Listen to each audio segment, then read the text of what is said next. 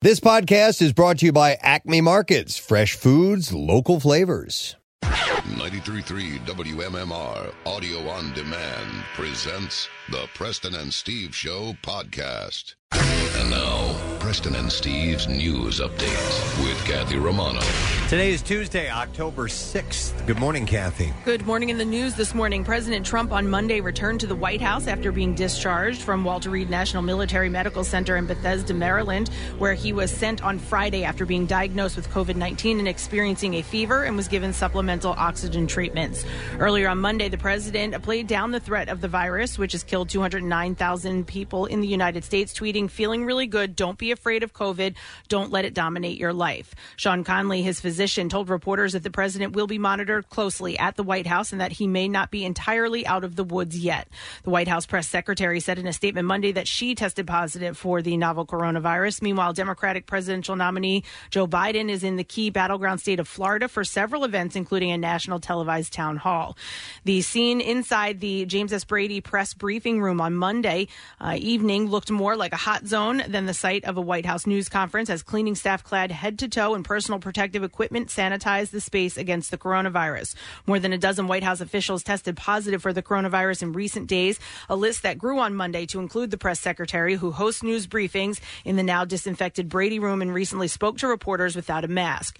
Two other press aides have reportedly contracted the coronavirus, along with three White House reporters, including New York Times correspondent Michael Shear. The White House Correspondents Association urged its members to stay away from the press room, fearing further virus spread. Elsewhere in the White House, staffers were ramping up safety precautions to prepare for Trump's return. Several officials cleared out ahead of time, worry of the growing case count inside the building. One told the Post that the White House looked like a total ghost town. When Trump arrived, he ascended the stairs, removed his face mask, gave the thumbs up at the assembled news cameras, and then turned and walked inside. As Philadelphia continues to combat the alarming gun violence, 2020 is now the city's deadliest year since 2007, and there are 3 more months to go. As of Tuesday morning, the city reported at least 364 homicides. That number already surpassed last year's homicide total of 355 and is on pace to eclipse 391, which was in 2007. The police commissioner and members of the executive team will discuss the ongoing violence during a meeting at police headquarters today. At about 1 o'clock yesterday, gunfire erupted in the parking lot of a Lowe's in South Philadelphia. Police say a 21-year-old man was shot 9 times throughout his body and later died at the hospital. Lowe's corporate confirmed that the victim was an employee at the hardware store. The shooting outside of Lowe's came less than 24 hours after a 15-year-old was shot in the head Sunday night. He died at the hospital. Anyone with information about any of the shootings that happened in the city is asked to call police, and the number is 215-686-TIPS. The health department in New Jersey is advising everyone to wear a mask that covers their nose and mouth for Halloween. This is in addition to the mask that would come with a costume. A costume mask does not provide the necessary level of protection. The guidance also strongly encourages, instead of placing treats directly in the bags of trick-or-treaters or having communal bowls, that the treats be arranged in such a way that can be quickly and safely assessed without multiple pieces being touched. However, if you are handing out candy, please limit interaction or contact with trick-or-treaters. The New Jersey Health Department says wear a mask when individuals come to the door and regularly wash your hands. So like on this level, excuse me, what I figured the best thing to do is I'm going to be dispensing, pre-wrapped candy. You touch it. Like I'm not leaving a bag. communal bowl so that it's being touched by multiple people. Right. And so it's just me with gloves on doing it that way. All Halloween activities should be outdoors. And sneezing like crazy. And sneezing on all the candy. All Halloween activities should be outdoors, as the biggest threat of the spread is indoors, officials say. Follow the outdoor gathering limitations in effect at the time and design the event to be in long lines rather than in circles to ensure social and physical distancing. Steve, I've been thinking about this a lot, and I'm going to dispense my candy a lot like how Niedermeyer feeds his horse. Right, I'm going to put everything in my mouth first. You take it with your mouth, I do think these contraptions that people are building are cute, though. Like the so people are building. From the, Listen, if that's a fun way to do it, and you can give a little train. Now, the one thing is that you don't want something that's communally being touched by a whole bunch of people. Yeah. I'm sorry, Casey's. It was Casey's idea first to create contraptions and so on. He's over here kind of going, damn it. I thought I was the only one thinking of that. Wait, did you make one? There's been, no. He just had the idea. He's just an idea man. He's not an actual. The next day, there were news stories about people who were actually creating these things. So, yeah. Consider having a sign for times or multiple shifts if you are having a Halloween event to minimize crowding. Guidance will soon be released on hayrides and corn mazes. We know that for the communities, Halloween is a real tradition, and we want to make sure that everyone has a chance to enjoy Halloween, but we want everyone to do it safely and responsibly, Governor Murphy said. A lot of people don't know that was it case 15 years ago? You invented an all-electric car called the Besla. Yeah. And then somebody took it. Somebody took it and ran with it. He just had the idea for it. Yeah. In sports this morning. Ball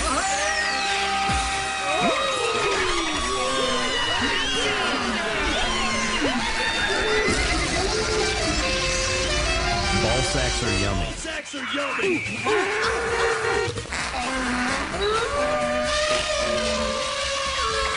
The f*** is that?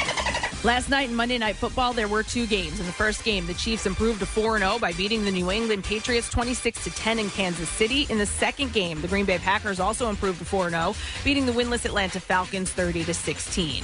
In the baseball playoffs, the Houston Astros beat the A's in Oakland, winning 10-5 in Game 1 of the ALDS. In the second game, the New York Yankees beat the Tampa Bay Rays, winning 9-3. Both of those series continue today. The NLDS gets underway as well, with the Miami Marlins playing the Brewers in Atlanta and the San Diego Padres playing the Dodgers in Los Angeles. The NBA Finals continue tonight with Game 4 in Orlando. Jimmy Butler and the Miami Heat will look to even up the series with LeBron James and the LA Lakers. Tip-off is set for 9 o'clock.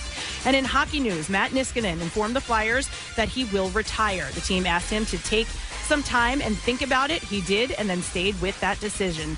Shortly after Niskanen informed the team of his impending retirement, the Flyers re-signed defenseman Justin Braun to a 2-year contract with an average annual value of $1.8 million. 33-year-old Braun appeared in 62 regular season games and all 16 playoff games in his first season with the Flyers, with 3 goals and 16 assists for 19 points in the regular season.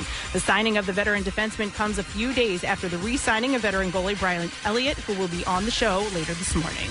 And that's what I have for you this morning. All right, thanks, Kathy. Yeah, Brian's going to be on around 9:15. We have a few guests that are going to be joining us today, and we're looking forward to speaking to them. We're going to have actor Keith Coogan on. You may not know his name right off the bat, but as soon as I tell you what he's been in, you'll be like, oh, that guy, yeah. So he's played the little brother on a couple of occasions in some really great movies. A lot, yeah.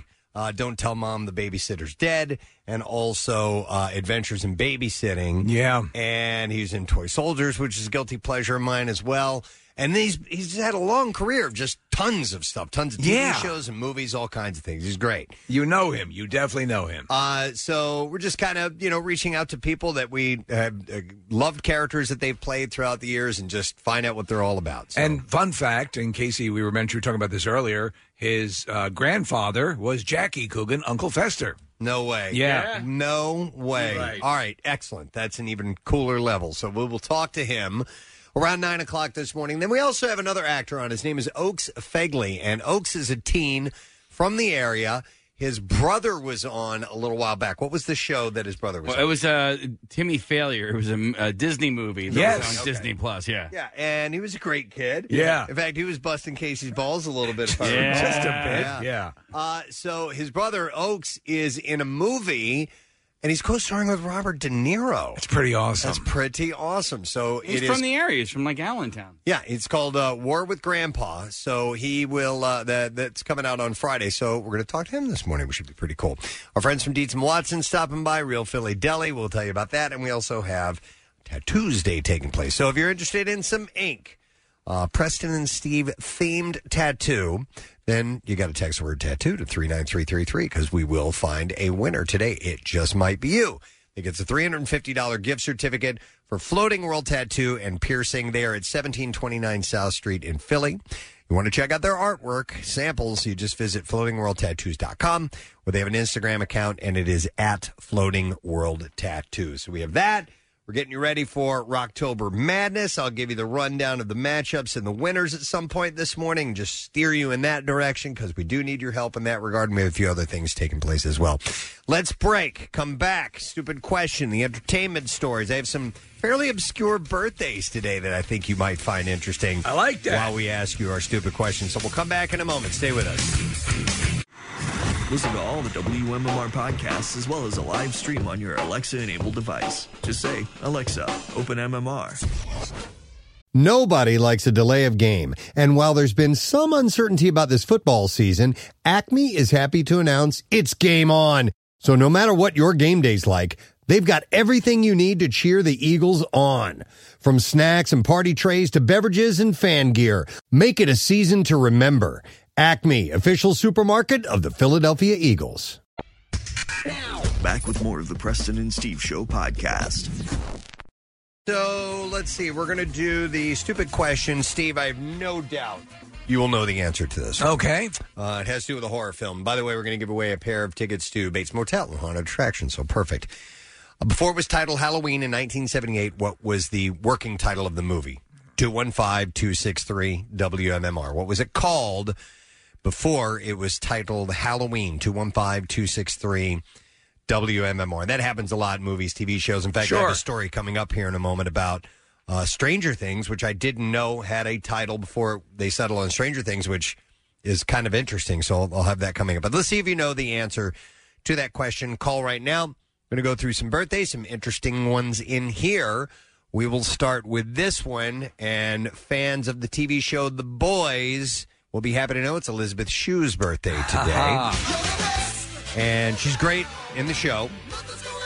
And she's obviously, we got to know her in The Karate Kid, and we're wondering if maybe she might show up on Cobra Kai in the third season. We'll have That'd to wait be cool. And see. Yeah. There's some rumors and some theories that make sense that she might make it on there. She's so excellent in The Boys. Yeah. And, and her season 2 was a surprise. I still have a crush on her. Oh, yeah, absolutely. Yeah. So I'm looking at her, especially we have two pictures in here, current and Karate Kid Elizabeth Shue. All right, what was the blonde surfer chick's name in summer school? And if you had to pick one. Wow. I think her name was Sunny. Yeah. Is that Courtney Smith? Courtney Smith. Smith. Yeah. And man, I'd probably go with Courtney Thorne Smith. All right, she's super duper cute, especially in that movie. But man, Elizabeth Shue is girl next door, California gorgeous, you know? And a great actress. And isn't her brother Andrew Shue, the legendary actor? I would do that Melrose Place. Just so I could hang out with Andrew. Yeah. And she's in Where's Andrew? Is he in the house now? Adventures in Babysitting with Keith Coogan. That is correct. Yeah. So we'll have to mention that. It's her birthday today. Yeah, she's the lead character in that movie. Who would you choose? Okay. I'm glad you asked me. You this, posed Preston. the question. And it's kind of Shirley a double MacLaine. question. Shirley MacLaine, hands down, all right? Yeah. Her and Mary Lou Henner. I would go with, if we're talking 1985, I would go with Elizabeth Shue. Today, probably Courtney Thorne Smith. Okay. Elizabeth Shue is 57 today. Musician Matthew Sweet. Yes. Had a hit with a girlfriend and Sick of Myself, which is this is song. He's sort of a hit writer. Yeah, great guy. I mean, old hit writer. Met him on a couple of occasions. Very, very nice. Saw him perform live. He's great. I wish there was more from him. He is 56 years old today, so happy birthday, Matthew Sweet. Here's one of the offbeat birthdays, Steve, that I thought was interesting. Britt Eklund. Oh, yeah. Swedish model actress, ex-wife of Peter Sellers, ex-girlfriend of Rod Stewart, who has a little bit of fame in that. In the song, Tonight's the Night, she's the one that's whispering in French at the end of the song. That's right, yeah. And so I did not know that. She's also a Bond girl in The Man with the Golden Gun. Is she? Yes, she is. She's in a bikini for most of that movie. She is 78 years old today. She was one of the first people to sort of, give indicators that Peter Sellers was very tortured. Like Peter Sellers, as a wonderful comedic actor as he was, he had all sorts of issues going on off camera. I did not know that. Yeah. He's 78 today. Tommy Stinson, The Replacements, and Guns N' Roses now he's been with GNR for a long time now. How many years at this point? I don't think he is anymore. Oh, he's not. No, when they reunited, I don't think it was like he was fired or anything like that. I think that they just had enough main players from when they started doing the stadium tours again. Right. It wasn't just at the Axl band and the Axl with Guns N' Roses. No kidding. I'm pretty About sure Tommy Tom Thompson. Yeah, he could join them. Yeah. Well, anyhow, Tommy Stinson is celebrating his 54th birthday today. Steve, time to roll with the changes because it's Kevin Cronin. Yeah! Speedwagon's birthday today. Do not tell me this song doesn't get you up and going. It does. Yeah. Anytime I hear Every it. time. I love it. I listen to it every week. Kevin is the lead singer of the band. He also plays piano and guitar. He's a hell of a nice guy. Another guy I've met before who's just he's just super duper sweet. He's a good guy. As soon as you are in. And I love REO Speedwagon. There's some songs I actually played years ago. I think we were at Cardboard Classic, and I played Casey like some old REO Speedwagon. I'm like, listen to this and tell me who this is. He had no idea. There was a time when they changed their sound when they rocked pretty hard. Yeah. So he is 69 today. You didn't make it to the third season of Ozark, right? Because REO Speedwagon shows up as REO Speedwagon. Oh, performing? Yeah. They're probably at the Osage Beach They're at contraband. There's a casino on a river, and so they're doing a casino in the middle of the Ozarks. That's funny. Kevin Cronin, but that's par for the course. Yes. That's the type of entertainment you would get there for sure. They're a huge Midwest band. He's 69 today. Ellen Travolta. John Travolta's sister, and apparently she played Horshack's mother on Welcome Back, Kotter. She did. Never knew that. Ellen Travolta. So the Ellen Travolta and Joey Travolta of the Travolta siblings all went into acting. She's 81 today.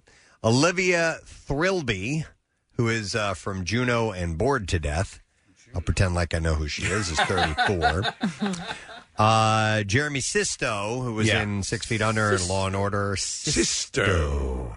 Suburgatory and others. He's 46. Clueless. Clueless. You got it. And then the last birthday is a local fella. He is now Danny Briere. Hey! Of the Flyers. That's awesome. Celebrates his 43rd birthday, and he's put roots down here in Philly, which I is love cool. when they do that. Oh, he's like Danny. Super nice guy. He's come out of the Camp Out for Hunger. We've talked to him many times over the years. So happy 43rd to you, Mr. Briere. We'll see if we can get an answer to the stupid question this morning before it was titled Halloween in 1978. What was the movie called? 215-263-WMMR. And to Pam we go. Good morning, Pam. Good morning, Nick. You just cracked She cracked herself yourself. Don't you, Pam? All right, good morning, Pam. What was the movie called before it was titled Halloween? Babysitter Murder. Yeah, you got it. Hang on, Pam. We've got for you a pair of tickets to the Bates Motel and Haunted Attractions, and you'll experience terror like never before, located in Glen Mills, PA. Fully open and safe. The Bates Big Friggin' Deal continues this week, by the way, which means that you can get 2 tickets for the price of 1 while supplies last. WMMR.com and use the keyword deal to get it. We're going to start with news about Gabrielle Union. She recently settled with NBC after getting ousted as a judge on America's Got Talent and shared her concerns over what she saw as a toxic and racist workplace. In a new cover story with Marie Claire, Union opens up about her battle. The 47-year-old told the magazine of her disappointment over the blowback that she received from producers about her appearance. She said, I should be able to exist however the F I want to exist. Because if you're hiring Gabrielle Union for my talent, then my talent is going to come out of my body in every way, shape, and incarnation that I can imagine. You're getting more bang for your buck the more you allow me to exist as I see fit. Did she specify what they wanted changed about her? I don't know. I think that's maybe part of the settlement deal that this was all kept kind of private, I'm assuming. So anyhow, she said she was upset but not surprised when other NBC black talent like Al Roker and Terry Crews failed to publicly support her. She said these racist institutions and systems have done an amazing job at keeping us very fearful of speaking up, asking for equality, and asking for accountability because they've shown us time and time again that we are disposable. They will discredit and malign you, and you will never work again. Being blackballed in the industry is very real. She also addressed critics who said that she was taking her accusations too far. She said, you are not going to gaslight me into minimizing my trauma, which is exactly what allows this to continue on for the next person. An undisclosed settlement was reached last month between Union and NBC.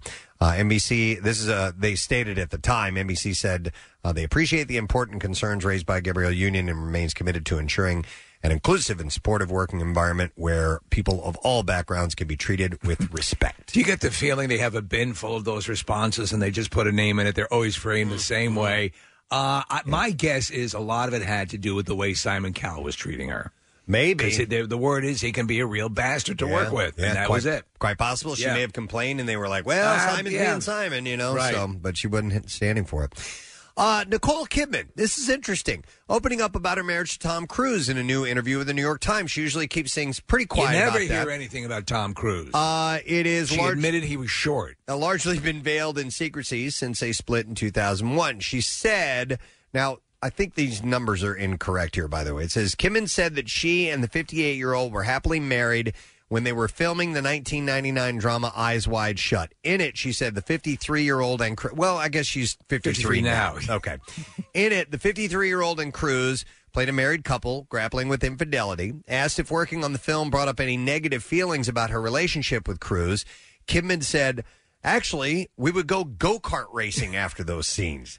He said, we'd rent out a place and go racing at 3 a.m. I don't know what else to say. Maybe I don't have the ability to look back and dissect it, or I'm not willing to. So apparently, they were having fun. She said at that point the marriage was strong and they were happily married and everything was cool. So I guess what they were trying to ask was, is bearing all this stuff open in front of the camera, bringing up stuff that perhaps they didn't want to deal with. She was saying, and I read the interview. I was like, wow, that was, so I guess everything was hunky-dory at that. Yeah. You don't go-kart racing with someone you don't like. And listen, they're actors. It's what they do for a living. They're just, they're playing a part. So, What'd you think of the movie? Did you ever see the movie? I didn't care for it. I mean, there's some great tense moments that I thought were really cool. I'm a massive Kubrick fan, and even I am like, but it got a little. Some of it got drawn out. Yeah. and I know that's his tone is to take time and use pauses and so forth to create drama. But I should probably go back and watch it because I just remember boobs. That's it. It could have been more. I don't know. It's good. I just don't. I don't find it. Like I don't. I've seen it twice, and that's it. And compare that to 2001, which I've probably seen 150 times. She also weighed in on what it was like working with Stanley Kubrick, of course, who died at 70 shortly after the filming was complete. She said, we loved working with him. We shot that for 2 years. She said, we had 2 kids, and we were living in a trailer on the lot primarily, making spaghetti because Stanley liked to eat with us sometimes. We were working with the greatest filmmaker and learning about our lives and enjoying our lives on the set. We were just talking with Matthew Modine, who revealed, because you'd always think of this monolithic Stanley Kubrick who, okay, you don't go near this guy. Don't screw up the process. He's a genius.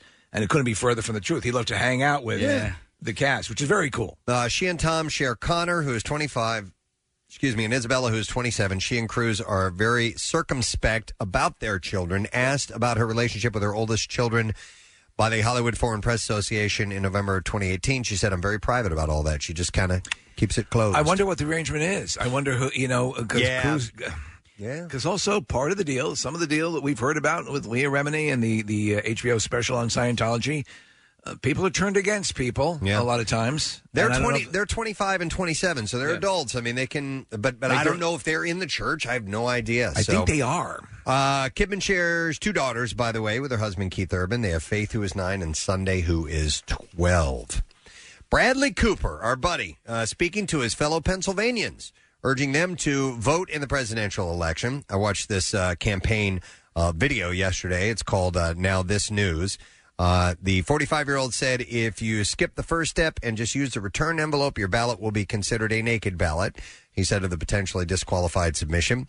Cooper added, of another reminder, one of the most common mistakes people make is not signing their mail-in ballot. So in it, it's a short video, and he just tells you the different ways that you can vote. Oh. And does he do it as Rocket or himself? No, he does it. He's not a raccoon. He's just Bradley. I think a really good way to get that message out would be for him to come on our show and promote it that way. Well, I told Casey, and I reached out to his old buddy Groot, and here's the problem. Did Groot have a response? He said, I am Groot. People need to know the relationship, and I know that he feels he calls upon us a little too much. Right. And he doesn't want to overstep the bounds. Okay. And we get it, but I wish he felt, listen, we love having him on. We'll make room for him. I mean, we can clear his schedule. Yeah, we can work it out. But you'll go on right after the guy from Adventures in Babysitting. But you're going to have to wait. Yeah. He's on hold for a little bit. Yep. Because we got 3 interviews in a row today. I don't know if you fit 'em right in. Let's see. How about this? In his new book, Is This Anything?, Jerry Seinfeld reveals that writing his hit sitcom, Seinfeld, of course, could be dreary. I said, even in the early years of Seinfeld, I had difficulty focusing on the story aspects of the show. He said, I would only perk up when Larry David and I got to writing the dialogue and we needed funny lines for the characters to say. I could see that. If you're trying to generate, and they wrote a lot of that stuff, obviously. Well, yeah, it's work. I mean, listen, it's going to be hard, and sometimes you're going to be critical and not happy with what you've written so far, and upset. Sometimes your father will find out you were in his architecture office there in the house. Have to call you in. Yeah, call you in and sit have you to talk down. to you. Now, Jerry, you broke the vase. Let's see here. Here's a follow-up story from yesterday. After Jessica Alba revealed that she was asked to not make eye contact when she guest starred on Beverly Hills 90210, series alums Jenny Garth and Tori Spelling say it simply isn't true. On their podcast, which I actually like the name of it, it's 90210 OMG. Yes. Garth recalls that she had scenes with Alba. She said, like, if anybody was, didn't want to have their eyes looked into, it would have been me. She said, but I don't remember because I have the world's worst memory. She then wondered if there was some kind of memo that was going around from the producers or That's probably it. ADs that we didn't even know about. That's what I was saying talked about yesterday. Yeah. Garth added, I only have, from the vague memories I have of working with her, I only remember her being super talented. She was very young. She was really sweet. And it does not surprise me that she's gone on to be so successful. You remember when we first got here, as we'd walk down the halls, people would kneel down and bow their heads, and we said, "What is this about?" And then we realized that Bill had put a memo out. Yeah. And we said, we don't need that. I was wondering why I was always walking on rose petals. Yeah, I was like, this. We don't need this. Too much. We're just regular folk. You could just use daisy petals. Yeah. Like, I don't need rose petals. Yeah. No more rose petals. Don't bow, it makes them upset. Taraji P. Henson is working on a new project focused on mental health. The 50-year-old Empire star is hosting a new Facebook Watch talk show with Gary Busey. What's Facebook Watch? It's probably like Red Table Talk Live, right? The same sort of thing? Yeah, the same thing that Jada Pinkett Smith is on, right? right? I think so. Maybe? It's called like- Facebook Watch, so I don't know. Maybe it's a timepiece. Like a watch party. You can start, right? Like you can people can join you and watch. Let's go with that. Yes, I like that. Sounds best. I think it's Groot. Anyhow, it's called Peace of Mind with Taraji. Production will begin later this year. She will co-host with her longtime best friend, Tracy Jade Jenkins. The show will, quote, shine a spotlight on the challenging mental health issues facing us today, particularly of those in the black community, according to the press release. Well, that sounds good. The show is part of Facebook's push to support World Mental Health Day, which is this Saturday. In 2018... Henson had founded the Boris Lawrence Foundation in honor of her father, who struggled with issues following his time serving in the Vietnam War. She had said, I'd long been a mental health advocate for the black community and created the Boris Lawrence Henson Foundation. 2018 has provided resources to thousands of people who are struggling. Is her dad still alive? I don't know that. She said, I'm looking forward to bringing this new talk series to Facebook Watch, where I continue to create conversation around an issue that is near and dear to my heart. Millie Bobby Brown got her big break at around the age of 12 for her portrayal of 11 in Stranger Things. But before that, she almost quit acting altogether. As the show returns to shooting for the fourth season, which, of course, highly anticipated, she sat down for an interview with Jimmy Fallon and revealed her failed audition for Game of Thrones. Apparently, everyone almost convinced her to call it quits. Right, anyone, Preston, who had a British accent was attempting to get on Game of Thrones. It was the hot ticket. Yeah, and the cast was huge. Yes. So she said, I was just very disheartened by the rejection. She said, you get a lot of no's before a yes. I was auditioning for commercials, for anything, really, and then I auditioned for Game of Thrones, and I got a no for that, and then that's kind of when I was like, okay, this is really difficult. I guess I really wanted that role. She explains that the audition that marked one of her last goes at this at all was Stranger Things, which was originally titled Montauk. Yeah. During the early days of production. Isn't that wild? Yeah. Oh, they always do that. They'll put a different, or a lot of times they'll put a different name on the on the script just to throw people off. 2 months later, she said they got back to us and were like, hey, we'd love to Skype with you. Montauk was definitely the one that gave me hope of doing it all again. So she was kind of in that last, she was thinking about hanging it up. Did she? I'm sorry if you said this and I missed it, but did she indicate what part she was auditioning for in Game of Thrones? She was auditioning for Lyanna Mormont, which was one of my favorite characters. She was only in a couple of episodes, but she was a little kid, who was the head of a house, very eloquent, right? Yeah, she was excellent. She was a badass. She was awesome. Yeah. She had a very little part, but man, did she make use of it and stood out quite a bit. In fact, I have a shirt that I bought that says Lyanna effing Mormont on it with the house sigil. So I'm a total nerd about that. So yeah, she would have been good in that, but the gal who ended up playing it was perfect. Eva Longoria was psyched to appear in Overboard with her friend Anna Faris, but it almost didn't happen. It shouldn't have happened. It didn't need to happen. It didn't Did need to anybody happen. watch it? I did. It's and? not good. I didn't even. If it had existed, it would have been like, If the first one was, this is nice.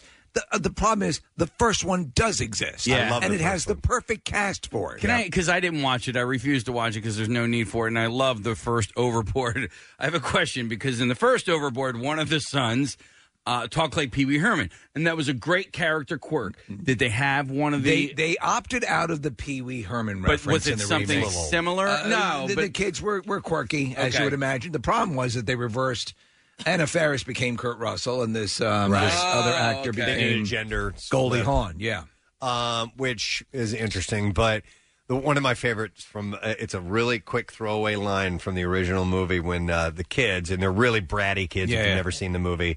The oldest one meets a girl. It's a real short thing, and he's walking away with a girl, and one of the other kids goes, "Hey, Trav, don't knock her up." Yes. You know what it also misses?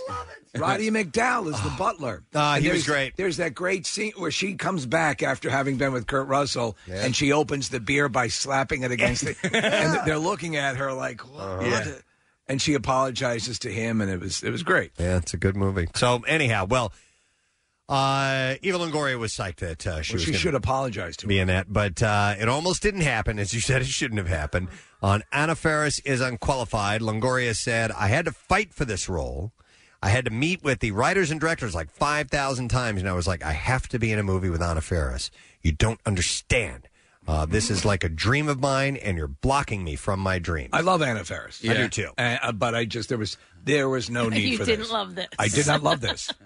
I watched the remake of Footloose, which I happened upon it by mistake. Right. But I stuck in for the whole thing. It sucked, man. It's unnecessary. And the dancing wasn't even that great. You would expect 30 years later that it's, the dance moves and all that would be just, and it wasn't. It really was not. They even redid like the angry dancing. I know. I saw it. I saw the remake. Yeah. They're just, they're. Yeah, but I wouldn't expect the dancing to be amazing because here's a town where you're not allowed to dance, and all of a sudden you've got Broadway-level dancers. That was the problem with the first one. Yeah. These pent-up kids suddenly, in highly choreographed numbers, take to the dance floor at the end. So we give them that because we enjoy it. For me, Footloose really lives with the other stuff. I should say that the new Ren, he wasn't like this amazing dancer. But he is a professional dancer. Yeah, we had him in he here. was that great, yeah. He is a professional. He was in here doing stuff. He did like the faux levitation. Remember that? Yeah, it was really cool, actually. I would have liked to have seen like Turbo, from Breakin'. I would have liked to have seen him in it. Turbo from Breakin'? I didn't see Breakin'. You never saw. I used to watch all those. It's all the same thing. Mm-hmm. It's a couple of crews, dance crews. Yeah. And my wife will come in and she'll just like go, "Oh my God, are you watching another one of these?" And there's some corporate entity that's going to tear down the community center. Yeah. To put up a high-rise condo, and right? Yeah. What was the one where there was a mystery dancer who was amazing, but it was a girl dressed as a guy? You know what I mean? Oh, I didn't see that one. It was like disguised, and it turns out it was a girl, and nobody suspected I think it was it. called No You Didn't. Oh, was the name No of that. You Didn't. Yeah. 2. Somebody's going to have to tell me It was what No that You was. Didn't 2. Maybe you did. Was it? I can't remember the name. Not Stomp the Yard. No. It was way before that. Oh, way before that? Okay. Yeah, Give it a second. It'll show up on the text board. Our listeners will let us know. Because I don't know what you're talking about. What era did it come out? It was the 80s. Any idea who it was? in it? It was when every one of them was an error. It was when break dancing hit, and everybody was all about it. Like Jenna Dewan and Channing Tatum are in that one, and they all have that same vibe. Yeah, it's like Crush Groove is coming to Crush mind. Groove. That could have been it. Yeah, I never saw that. I'm not sure. Anyway, we'll let the text. We should set up a crew, a dance crew. Kathy with a K. I mean, I'm in. Preston, we show up like in some alleyway, like there's some like the Bloods, like the Crips are there in an alleyway, and we show up. Hey, do 1 8 count and leave. Nick, pull the text messages. All right, we got nothing yet. You think you're bad? Shut up. You think you're beat it? All right, we're radio broadcasters, and we can dance. I'm so in. I thought you were a singer. No, she was a dancer. Jinx, oh my God!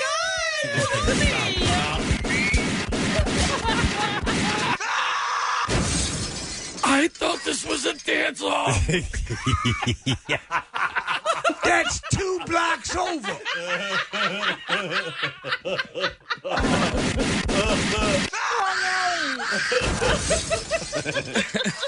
I thought this was a freestyle rap-off.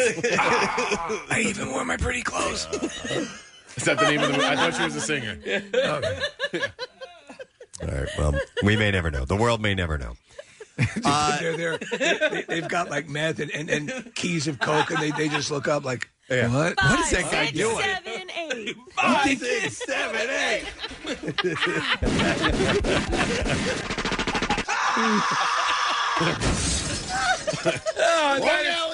That is a funny. That is a funny movie premise. I can't even. Murph could do it. Murph could make a short film on that. That'd be great. But we'd have to come in. Dance off. Like, I'd be like this, pressing your back, and Casey be down low like you. And Kathy would be, you got to have all the bandanas on. Are you ready? Yeah. Yeah, we're ready. 5, 6, 7, 8. No, I'm in full sequin uniform. All right. Get an Uber! Get an Uber! By the way, Just One of the Guys is not the movie we were talking about. Not even close. Not even in the ballpark. But people are saying maybe Breakin' 2. Was that Electric Boogaloo? Yeah. Yeah. Okay. But that's not that. Don't worry about it. Anyway. I'll get over it. I'll live. One of these days, we'll have to have. I'll host it back-to-back of those movies because they're so bad. I love them. I was bummed out to see this morning. Denis Villeneuve's upcoming Dune remake has been delayed and will now be released October 1st, 2021. I was so looking forward to seeing it in December, but it's not going to happen. It's originally scheduled for December 18th. Yeah, I mean, they want to make sure they're going to be able to have some. I mean, you want to make sure theaters are at least open up to some level with a budget like that. You can't. Yeah, financially, it doesn't make sense for the studio. They paid so much for it. They've got to make. They got to make bank on it. The problem is, Preston, they think they're bad, but they ain't nothing. They ain't nothing. The delay is likely to separate Dune from the recently delayed Wonder Woman 1984, as the two would have premiered just a week apart from each other. Did you hear the other excruciating news? That the Batman might. Yes, I did hear that. Yeah, the tentative release October 1st, 2021, and so expect that to shift later as well. So they're pushing that back. Yep. By the way, speaking of bad. The song, from we should go and analyze the first part, the non-musical part where he comes back to town and is hanging out with his old friends and then they're kind of giving him a hard time. Let me ask you something. What exactly are you wearing? Yeah, because Weird Al spoofed it perfectly. He did, yeah. Is that what they teach you up in that sissy school? Okay. But I'm back and I'm bad. I forgot. I'm going to F you up. Yeah. I forgot about the movie before the song. Okay, yeah. So he's at some boys' school. He goes. He has some formal education. He comes back to his neighborhood, and apparently it was a rougher area, and they're essentially giving him a hard time because he's gotten all soft. I got to return home and show him I still got my chops, that I can still do a rim job. I don't think you know what that is. I don't think you're using that right. What? What? So he wasn't fully accepted in the school either, right? Because he was a street kid. He was kind of in between. Oh, yeah, that's poor guy. Yeah, I know, but he was bad. Yeah, incredibly bad. And then, he had a white leather outfit with all kinds of jingly things on it, or was it black? I'm sorry, it was black. Yeah. The thing you don't understand about me is that I'm always mad. Mm-hmm. Oh, you're like the Hulk. I'm like the Hulk. Yeah, that's your secret. It's my secret. It's the harder part is keeping the beast within. I'm sure. We're watching the video right now. Oh, my God. Yeah, they look tough. God damn, that was a great fight. Who's up for visiting the daycare center? What is this? It's just him walking with all his jingly jangly. He's got spurs. I got spurs that jingle, jangle, jingle. It's supposed to have spurs in it, but I don't hear anything. Yeah, I didn't hear that fell either. off. I didn't have them glued on properly. I got spurs that jingle, jangle, jingle. As I go riding merrily, I go riding merrily. sing. Oh, ain't you glad? Who's bad? So bad. And that song. All right, anyway. I mean, yes. I'm so bad that I'm going to meet you in a parking garage, and I'm going to dance your face It's not off. a parking garage. It's a subway station. Oh, I guess you're right. That's why they have turnstiles. Let's be clear on this. One last story. Netflix has dropped the first look at Henry Cavill as Geralt of Rivia in the second season of The Witcher. I watched a few episodes of the first season. I liked it. I think I want to go back to it. The show is currently in production in the UK, and Netflix said in a tweet accompanying some stills, it said, "New armor, same Witcher. The season 2 logline is convinced Yennefer's life was lost at the Battle of Sodden. Where's Yennefer? Geralt of Rivia brings Princess Cirilla to the safest place he knows, his childhood home of Kaer Morhen." Ma! I want some meatloaf. Oh, you're such an annoying witcher. I used to follow Henry Cavill on Instagram, but I stopped because he made me feel bad about myself because he would post like these workout videos. Oh, really? And I'm like, oh, no, that's just why. Yeah. I'm never going to be that. I don't want to feel like that. I did the same thing with Chris Hemsworth. Did you? Stop it. I have to stop. I can't You are a watch any more man. videos of you working out. I am not. I just bent a tire iron with my penis. Let's do the clips. LA's Finest is a spin-off show based on the Bad Boys film series. It follows a female DEA agent now working with the LAPD. And in this clip, Jessica Alba discusses this role being a dream gig. Here we go. When I read the script, it was the role that I always wanted to play. I love action. I've always loved action, and I love comedy. And I'm a huge fan of Die Hard and Bad Boys and Lethal Weapon and Beverly Hills Cops. And I always wanted to be not the girl in any of those movies. I wanted to be the dudes. I wanted to have fun. But in those action genres, the women need to be saved. Thing sucks. LA's Finest airs Monday nights at 8, and that is on Fox. What was the first series we saw? Was it called Dark Angel? Where she was sort of like a hybrid, kind of like Alita. Was that before Honey? It was before Honey. Okay. It was her. She had a TV series. It's the first time we saw her. The first thing I remember her in was in Never Been Kissed. She was one of the popular girls. Yes. And I'm like, wow, that girl's pretty attractive. And Yeah. then sure enough, she started popping up in other stuff. So, but she's continues to kick some ass. LA's Finest airs Monday nights at 8 on I'm Fox. bad. Yeah, was it Dark Angel? Dark Yeah. Angel? And that was out in... I hope Michael hangs out. I hang for a little bit. I got nothing. I got nobody to do. 2000... It's my Spurs. When that came out in 2000 and 2002. Uh-oh. And James Cameron was the creator on that. isn't That's he? right. Yeah. Really? I want to see the first thing. You remember we had a poster, Preston, at Y100? A life size? She was in Camp Nowhere. That was her very first credit. Camp Nowhere. I don't remember that one. She was also in that movie with Paul Walker. What movie? Is it about surfers and stuff? Nah. Blue. Yeah. No. Blue Waffle. Blue. My blue waffle. Welcome to the islands. Have you had the blue waffle? You're thinking of Blue Crush, and that was not. That was not. No, that was. She was in Into the Blue with Paul Walker, which is that's it. Yeah. That's it. There you go. Deep Trouble with the Drug Lord. She came into the station to promote it. Yes. Yeah. No, that was nice. We met her in person. She came in to promote Honey. Okay. She was in to promote something. Yeah, we met her. Yeah. Yeah. Who was the gal that was in Blue Crush? The blonde. Kate Bosworth. Kate Bosworth. Kate Bosworth. Brian Bosworth. Next clip. He's a football player. Word association at this point. Yeah. Come on. Brian Posehn. That Inkblot's a butterfly. That Inkblot is a construction worker. The Boys follows a group of vigilantes looking to take down a group of supposed superheroes. I'm sorry, what's the name of that show? By a villainous corporation. And in this clip, Aaron Moriarty peels back the curtain on how they create Starlight's powers. Here we go. It's a whole contraption, basically, that I'm wearing underneath my clothes, where there will be something, and it will be like, it's like a little box on my back, and they'll wire, like a wire through my entire. So I have to be wearing, or ideally, I'm wearing a long sleeve shirt, and then so little do you know, I'm basically feeling like a robot. Yeah. The season 2 finale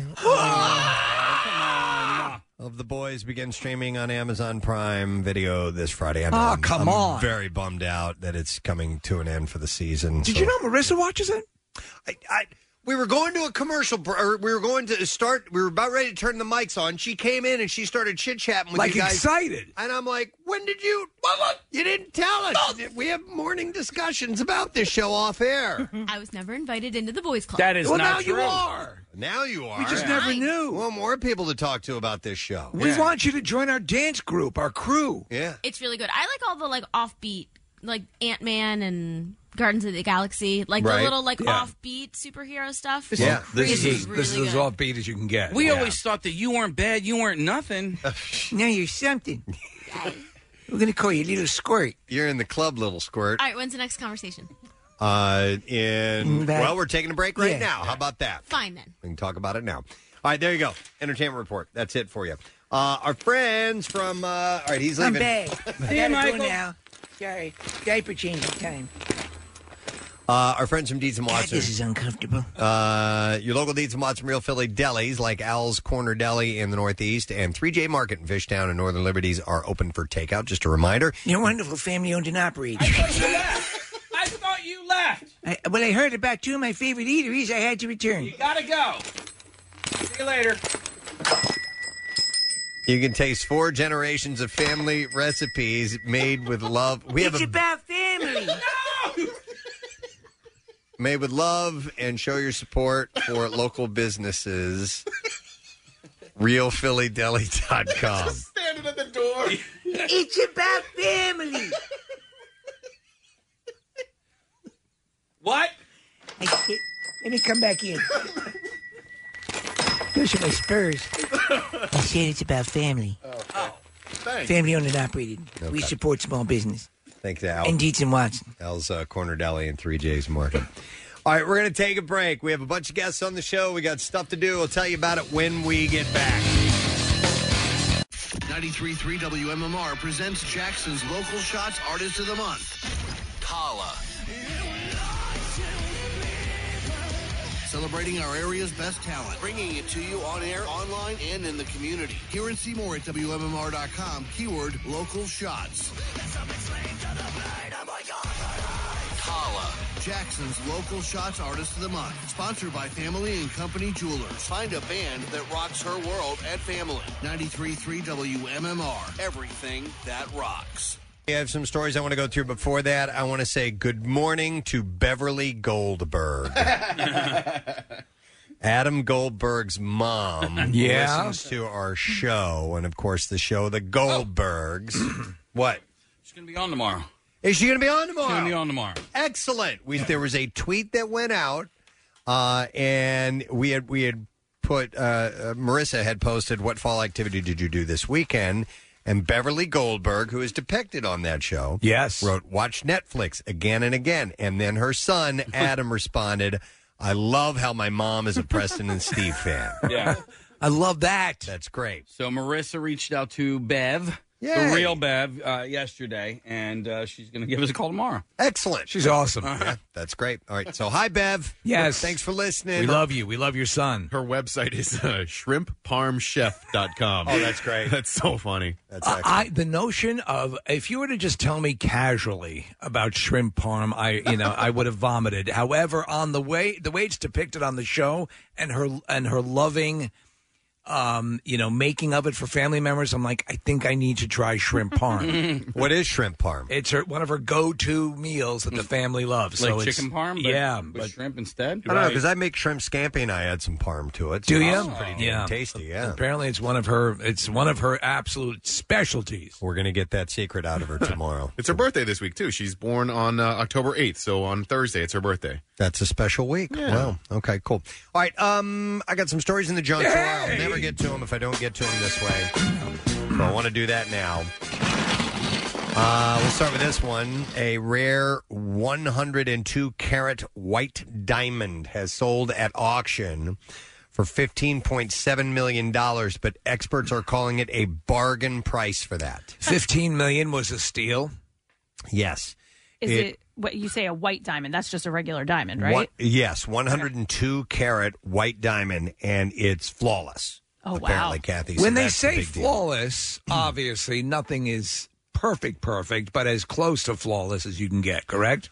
I don't know. When you go, what level, what percentage puts it into flawless? Good question. Yeah, I don't know, think but when you go, have you ever been to look through the Yes, the oh, jewelers? absolutely, yeah. The jewelers. That's how I look at my neighbors and everything. There are little bubbles. There are little so you wouldn't be able to specs and things like that. Yeah, you wouldn't be able to see any of that to the naked eye. Right? No, with that, you wouldn't be able to see anything under 10 times. It being magnified. Okay, all right, and that qualifies as flawless. Well, it's a spectacular-looking diamond. Well, how big is 102 carats? You know what? There's a picture of somebody holding it. I think It's the size of an award-winning pumpkin. It's pretty damn big, Case. It's like I want to say, it's not like egg size. It's smaller than that, but.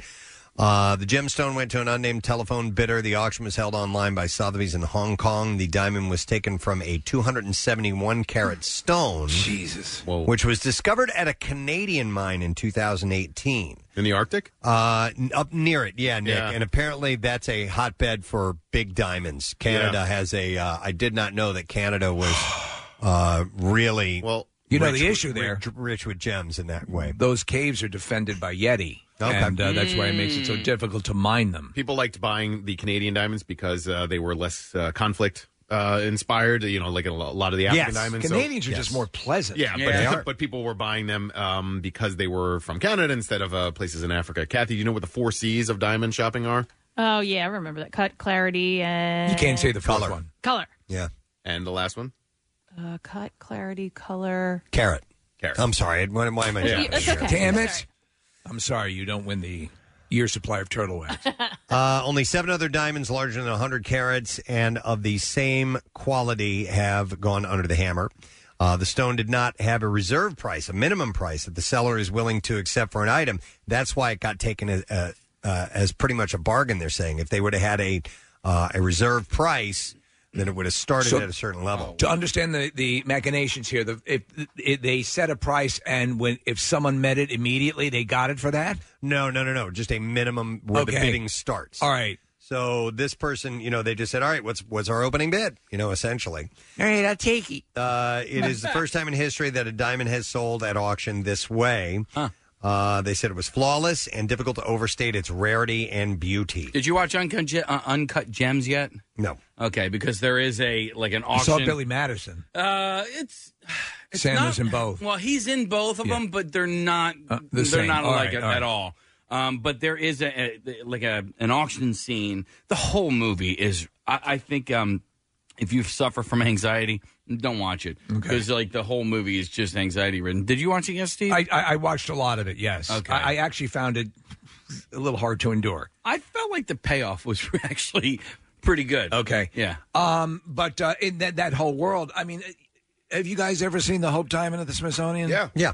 And it's such an amazing thing. But after the point at which you get to the Hope Diamond, it's like, Okay. Yeah, I saw it. Yeah, Let's go. The buying and selling of diamonds is pretty fascinating. I mean, it was really controlled by a monopoly for a really long time. And De Beers had a really worldwide influence, and then mines like these ones in Canada started showing up, and so some of the dominance of one company has faded over the years. But they're not nearly as rare as everybody thinks they are. You know, they're not. Sapphires are much more rare, and other stones are more rare, but diamonds are diamonds, and so therefore they have this value. Are the Canadian mines yielding? Are they competitive now with the African mines? I'll give you the info on that. Yeah. Canada, among the world's major diamond producers, is no stranger to big gems, even though large-scale mining for the stones only began there in the 1990s. Isn't that so amazing? They're kind of just getting started. Well, that's where we need to go. Forget panning for gold, Preston. Let's take our mining activities north. 2 years ago, the Dominion Diamond Mines Company announced the discovery of a 552-carat yellow gemstone, a North American record,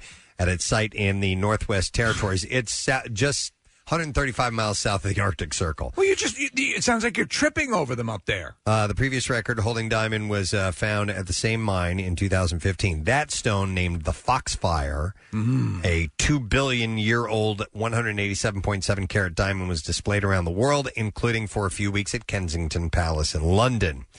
Canadian diamonds, often found in the remote northern reaches of the country, have a reputation for being conflict-free and more sustainably sourced than stones from other nations. They always have some sort of like Foxfire or the Emerald of the Nile. Yeah, I think love that. if we find one, we name it Pud. Pud. Is that the Pud diamond? The Pud diamond. Yeah. Force people to say the word Pud. At auction. Yeah. Up for bid, the 14-carat Pud diamond. I would love that. Did you say Pud? I'm fascinated by it. I have no understanding of it. Steven Singer attempted to give me sort of a course, and he actually broke it down nicely, but it's more than I can comprehend. Yeah, it's a bit kind of much. want to head up to northern Canada now, just for a I think you should fly fishing vacation or right something with a lot of pickaxes and dynamite. All right, let me see what else I have here. Drones are used for a variety of tasks, of course, but get ready to add one more to the list: human organ transit. Come on. Researchers at Mission Go, a provider of unmanned aviation solutions, and the Nevada Donor Network, an organ procurement organization, announced last week 2 successful test flights carrying a human organ and tissue via drones in Las Vegas. Stop and think about that, though, where you'd have to wait for a commercial flight or, or at least a chartered flight. Or a helicopter. Yeah, or helicopter. You could send this much quicker. Yeah, I don't think they're ready to send... They don't have the drones that can go that distance, but for just across town, they can do this. So the first... Well, why not just use like Uber Eats or something? Flight on... I brought your kidney. Yeah. You got some wonton and a kidney. The first flight on September 17th transported research corneas. Got 2 flatbreads and a kidney. From one hospital to another about 2.5 miles away. On the same day, a second flight delivered research kidneys 10 miles from an airport to a location outside a small town in the Vegas desert. Yeah, I got a wonton, I got a flatbread, and a heart. It marked the longest organ delivery flight in drone history, surpassing the distance of a historic April 2019 flight when staff, now with the Mission Go team, transported a kidney from the Living Legacy Foundation in West Baltimore to the heart? University of Maryland Medical Center downtown. That's amazing. See the driver dipping into the way they dip into your food, they're dipping into your organs. Nearly 100,000 Americans are on the waiting list for a kidney transplant, and about 12 people die each day. So this according could to the National Kidney Foundation. This could expedite that. Well, here's the deal: drones could shorten transportation time, which decreases the time an organ is outside of the body and improves chances of function after transplant. Hours of traffic in a metropolitan area could be reduced to minutes via drone. I don't know if they break this down, but obviously we've seen in like an airplane and other movies where they're transporting organs, they put them in a cooler. What's the longest, say, like an organ like the heart can stay out of a body and still be viable for transplant? It's a good question. By the way, unmanned aircraft, and this is something you may not consider, not only can save the lives of recipients, but also surgeons who have apparently died in plane or helicopter crashes. That's true. On their way to retrieve an organ. There were some limitations to the recent Las Vegas test drone. The aircraft could only hold about 22 pounds, limiting the amount of ice that the team would need and usually pack for a commercial flight because they put a lot of ice on those. It looks like the heart is 6 hours. Other organs like pancreas and liver are 12. A kidney is less than 30 hours. Researchers are exploring wild. Larger aircraft to transport heavier cargo to include more ice, multiple organs, and medical devices for organ preservation. Have you ever seen the ritual that they do when someone is an organ donor and they've passed? And you've seen this? Okay. No. What do they do? They'll take the person and I've seen like medical personnel line up on each side of the hallway as the person who is, turn their organs over for organ donation. When they're getting ready to harvest or after? Yes, okay. like almost like an honor, a celebration. Right. I think it's the most beautiful thing you could possibly see because it's going to extend other people's lives. And I just recently saw a couple of videos. And what's going on there? But it's an amazing thing. I wonder if that happens. I wonder if there's a couple of places that do that, or if that's kind of standard procedure around the country. I just recently became aware of it. Well, while we're talking about this, I'd love to give a plug. My friend Trevor DeHaas, he's from Phoenixville, and he's been on a waiting list for about a year, maybe longer at this point. His Instagram is Trevor DeHaas, DEHAAS. If you want more information, you can email me. It's just nick@WMMR.com. But he's been waiting for a long time, Steve, and the match program is difficult. It is. What's that? Waiting for what? A kidney. A kidney. Yes, he will die without a kidney transplant at some point. So he needs it, and if you need more information, email me, and I'll happily pass it along to you. Have you ever seen the footage of someone who's received a heart from someone who has passed, and the family of the person who passed and donated the heart gets to hear the heart living in someone else? It's unbelievable. There was one. There was a video that recently made its rounds on Twitter of a gentleman who had some type of a donor replacement. I don't know if it was a kidney or if it was something in his heart, and the actual, or it was he had received a stem cell donation from a stranger, right? And so they had set this up ahead of time. The guy's in the restaurant, and he's got his birthday, and they come and they sing happy birthday to him, I think, and somebody says something to him. He goes, "Yeah, this one guy, he knew his name, donated this to me, and he saved my life." And the guy goes, "That's me." Oh, and they had set it up, and it was man. And I want $1 million. No, that's so awesome. It was awesome. really special. It was very, very cool. Something to consider, you know, and donating the organs is such an awesome thing to do. Well, there's a listener of our show. His name's Derek Fitzgerald. He actually had a heart transplant, and I met him a few years ago, and we remain in contact. But he doesn't know who, and the family doesn't know him, who gave him the heart. But this guy, after he received this heart, he runs marathons and triathlons. It's amazing, and isn't he's it? doing that with this other person's heart. And to me, if it were my family member's heart that was doing this for somebody, I would want to know that. You know, I would want to know. I wonder in the process if you're a donor or if you have a family member who donates, can you make specific requests that your identity not be known to the recipient? Or I'm sure they would accommodate whatever you wanted. Yeah. It's like a adoption process, right? So you right. have open adoptions and closed ones, right? So yeah, I don't know. All right, I got another story in here, and it concerns medical stuff. I can go back to this call in a second that's coming up, but I do want to move on to this. But a peculiar symptom of COVID-19, coffee. For some people who have had COVID, coffee can smell like rotting meat to them. Oh my God, that's disgusting. COVID just got serious. Yeah, right? No, that's wild. So Dr. Katie Luftus was treating coronavirus patients at Mount Sinai Hospital Health System until she got sick herself. It was a mild case. Right. And after 2 weeks, she was back at work. 2 months later, though, a new problem emerged. She said, I started noticing a very bad smell at a lot of different places and different scents that I would encounter. It smells like something rotten, almost like rotten meat. Does this happen during pregnancy as well? Your olfactory senses can be rewired? Yeah, I think so. She said, after I started noticing a very bad smell at a lot of different places and different scents that I would encounter. She said, comforting scents like lavender, breakfast cereal, and coffee suddenly were foul. She said walking into a coffee shop is totally disgusting thing to do right now. Oh, man. She said with this novel coronavirus, we are seeing a very high frequency or a high population of patients that have a change in the sense of smell or taste. And this is according to Dr. Alfred Ilareta, who is an otolaryngology We can't even say it. Specialist, yeah. And says he's treating more and more people who have recovered from COVID-19, wrestling with changes to their sense of smell and taste. He estimates that 50 to 70% of the patients with mild to moderate cases of COVID-19 have some degree of impairment. So when my brother-in-law had COVID-19, he had it for about 2 or 3 days. Not a lot of symptoms, but he did immediately lose his sense of smell and taste. Okay. Yeah. I got to follow up with Rochelle's mom and dad. They both had it, and they were in the hospital. She got serious, real sick, yes, pneumonia and the whole deal. But they're recovering. But I haven't asked about the senses yet. Some have lost those senses completely. By the way, the doctor said when what we think about the virus specifically when it attacks or attaches where we smell, and it's called the olfactory cleft.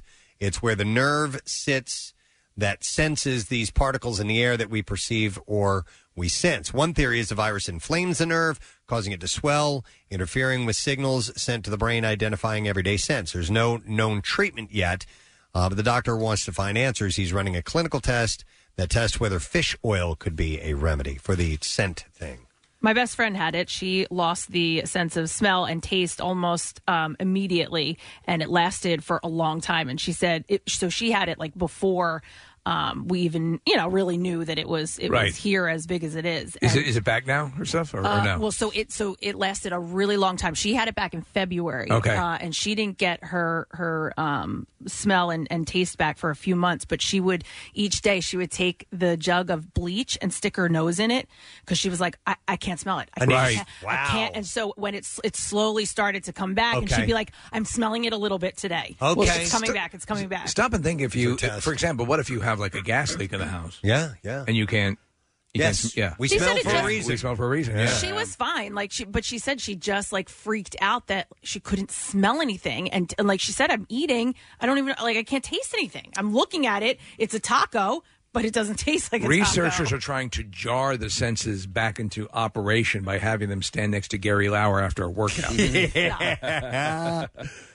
But anyhow, the rotting meat thing. So not only can your sense go away, it can change. It can alter things and make them smell different. Didn't you say that Rochelle would vomit after chicken or the smell of chicken? Well, that was more like a texture thing. Oh, a texture thing. It wasn't the smell, but yeah, when she was pregnant, chicken, she had to stay away from it. But bratwurst, it's a disgrace. She ate every day. Hang on a second. I want to go back to the organ donors. We have Chris who's on the line. Hi, Chris. Good morning. Hey, good morning, guys. Sorry to bother you at work. Nah, man. What's up, bud? My father, in '99, got diagnosed with congestive heart failure. Yeah. And I was about 13 years old, and he was only about 30, so which is actually rare as it is. And we were waiting on a waiting list. He was able to come home for a little bit, but the oddity of the whole situation was a young man was on his motorcycle and wiped out, and was unfortunately pronounced brain dead. That young man, his mother sat next to my mother at work. And what they did was they wanted the heart to go to my father. Well, obviously can't do that because you have a waiting list and there's a lot of things. Oh, did they do a swapping program? Yeah, they found a loophole in it. And my father was the same height and weight, roughly the same blood type and everything. My father's still alive to this day because of that young man. Oh, so they were able to. So his heart was a viable candidate for him. It was a match. That's unbelievable. And this was someone she sat next to at work. At work, it was her son. So, Chris, how do you have any idea how long, on average, a heart transplant is expected to keep someone alive? Sure, they said 10 to 12 to my father, so it's been almost 20 for him. And if he actually, I can't say where he works just because a lot of people know, but he's very high up in a medical professional field. I always tend to think they give conservative estimates on that because years and years ago, we're probably talking 30 years ago, a friend of mine, his father had a heart transplant, and his father is still going strong on that heart. So they probably maybe it's to tamp expectations down, but I think it seems that a lot of the people that I know that have had, and I don't know that many, but I know some, they all seem to have exceeded the projected duration of the heart. It's unbelievable. My dad would run circles around me at work, and I'm 33 years old. Well, that's awesome. Wow, good story. Thank you, Chris. We appreciate it. Thank you, guys. Have a great day. Yep, take care. By the way, we're going to go back and forth between the COVID and the bad. organ donors. But here's one that says, had COVID, lost smell, Dunkin' Donuts smelled like burnt popcorn. Oh, my God. As my smell started to come back. Wow. This one says, my girlfriend's mom had COVID in April, lost sense of taste and smell, didn't get it back, recently drank spoiled milk without realizing it and got sick. Oh, God. Yeah. Ew. My friend actually started listening to Nickelback. Their taste was Oh, off. my God. Yeah, Their taste is so screwed bad. up. Here's another text regarding organ donation, though, because this is a nice story. This person said, I wanted to share this. My mother passed away from a massive heart attack. She was a donor, and after passing away, we were able to use her cornea of her eyes for a patient who was losing their eyesight. A year or so went by, and the family of the recipient sent my father a letter of appreciation that included a thank you stone. Great story for those who are uncertain on becoming a donor. So, yeah, when you can reach out and get in touch, it's got to mean a lot to the family, I would imagine. Yeah, right? absolutely. Let me see here. Yeah, let me go to Carolyn. Hi, Carolyn. Good morning. Hi, how are you guys? Good. What's up, Carolyn? Good. I had corona, a mild case in August, and I lost my sense of taste and smell, and it is really weird when you can't. And how did anything. it come back to you, or has it? Well, it's weird because now I feel like sometimes it's back and sometimes it's not. But like Kathy said, I was trying to smell bleach. I was doing everything to try to get my sense of smell back. And before that, I was hypersensitive to smell. I was like, oh, that stinks. I don't want to be around it. And now I can hardly smell, but I can taste some things and not other things. So it's really weird. Like, I can't even eat soup now because soup with no taste is like, I know, everyone's favorite thing, soup. Bill wants to get COVID right now, yeah. so he doesn't ever have to taste soup again. Bill's on the way into work licking strangers. It's weird when you can't eat and you just keep eating because nothing kind of satisfies you. Yeah. Wow, no kidding. Well, Yeah. smell is such a part of methodic. taste. I wonder, Carolyn, if you would have tried, and I'm sure you wouldn't have smelled anything, but like ammonia or smelling salts that is just like... So pungent. Yes. Yeah, I didn't, and now sometimes I can smell the bleach, and then other times I'm like, oh, good, it's coming back, and other times I can't. And like Kathy, I like wine, so I can't no! I know. I'm so sorry. I know my friend was like, this one tastes okay. I'm like, if you say so, just have another glass. Oh. Yeah, but it's Wow. weird. But I'm hoping, because now I can taste more than I could before, and All right. smell sometimes, but hopefully it'll all come back very soon, because it's been a couple months. Okay, well, we're pulling for you. Thanks, Carolyn. Yeah. By the way, somebody texted, and I wonder if this ever happens. Now, this is obviously they're lying about this. Said had COVID and dog crap smelled like filet mignon. No, stop. Could you imagine if something horrible, all of a sudden smelled like fresh cooked bacon?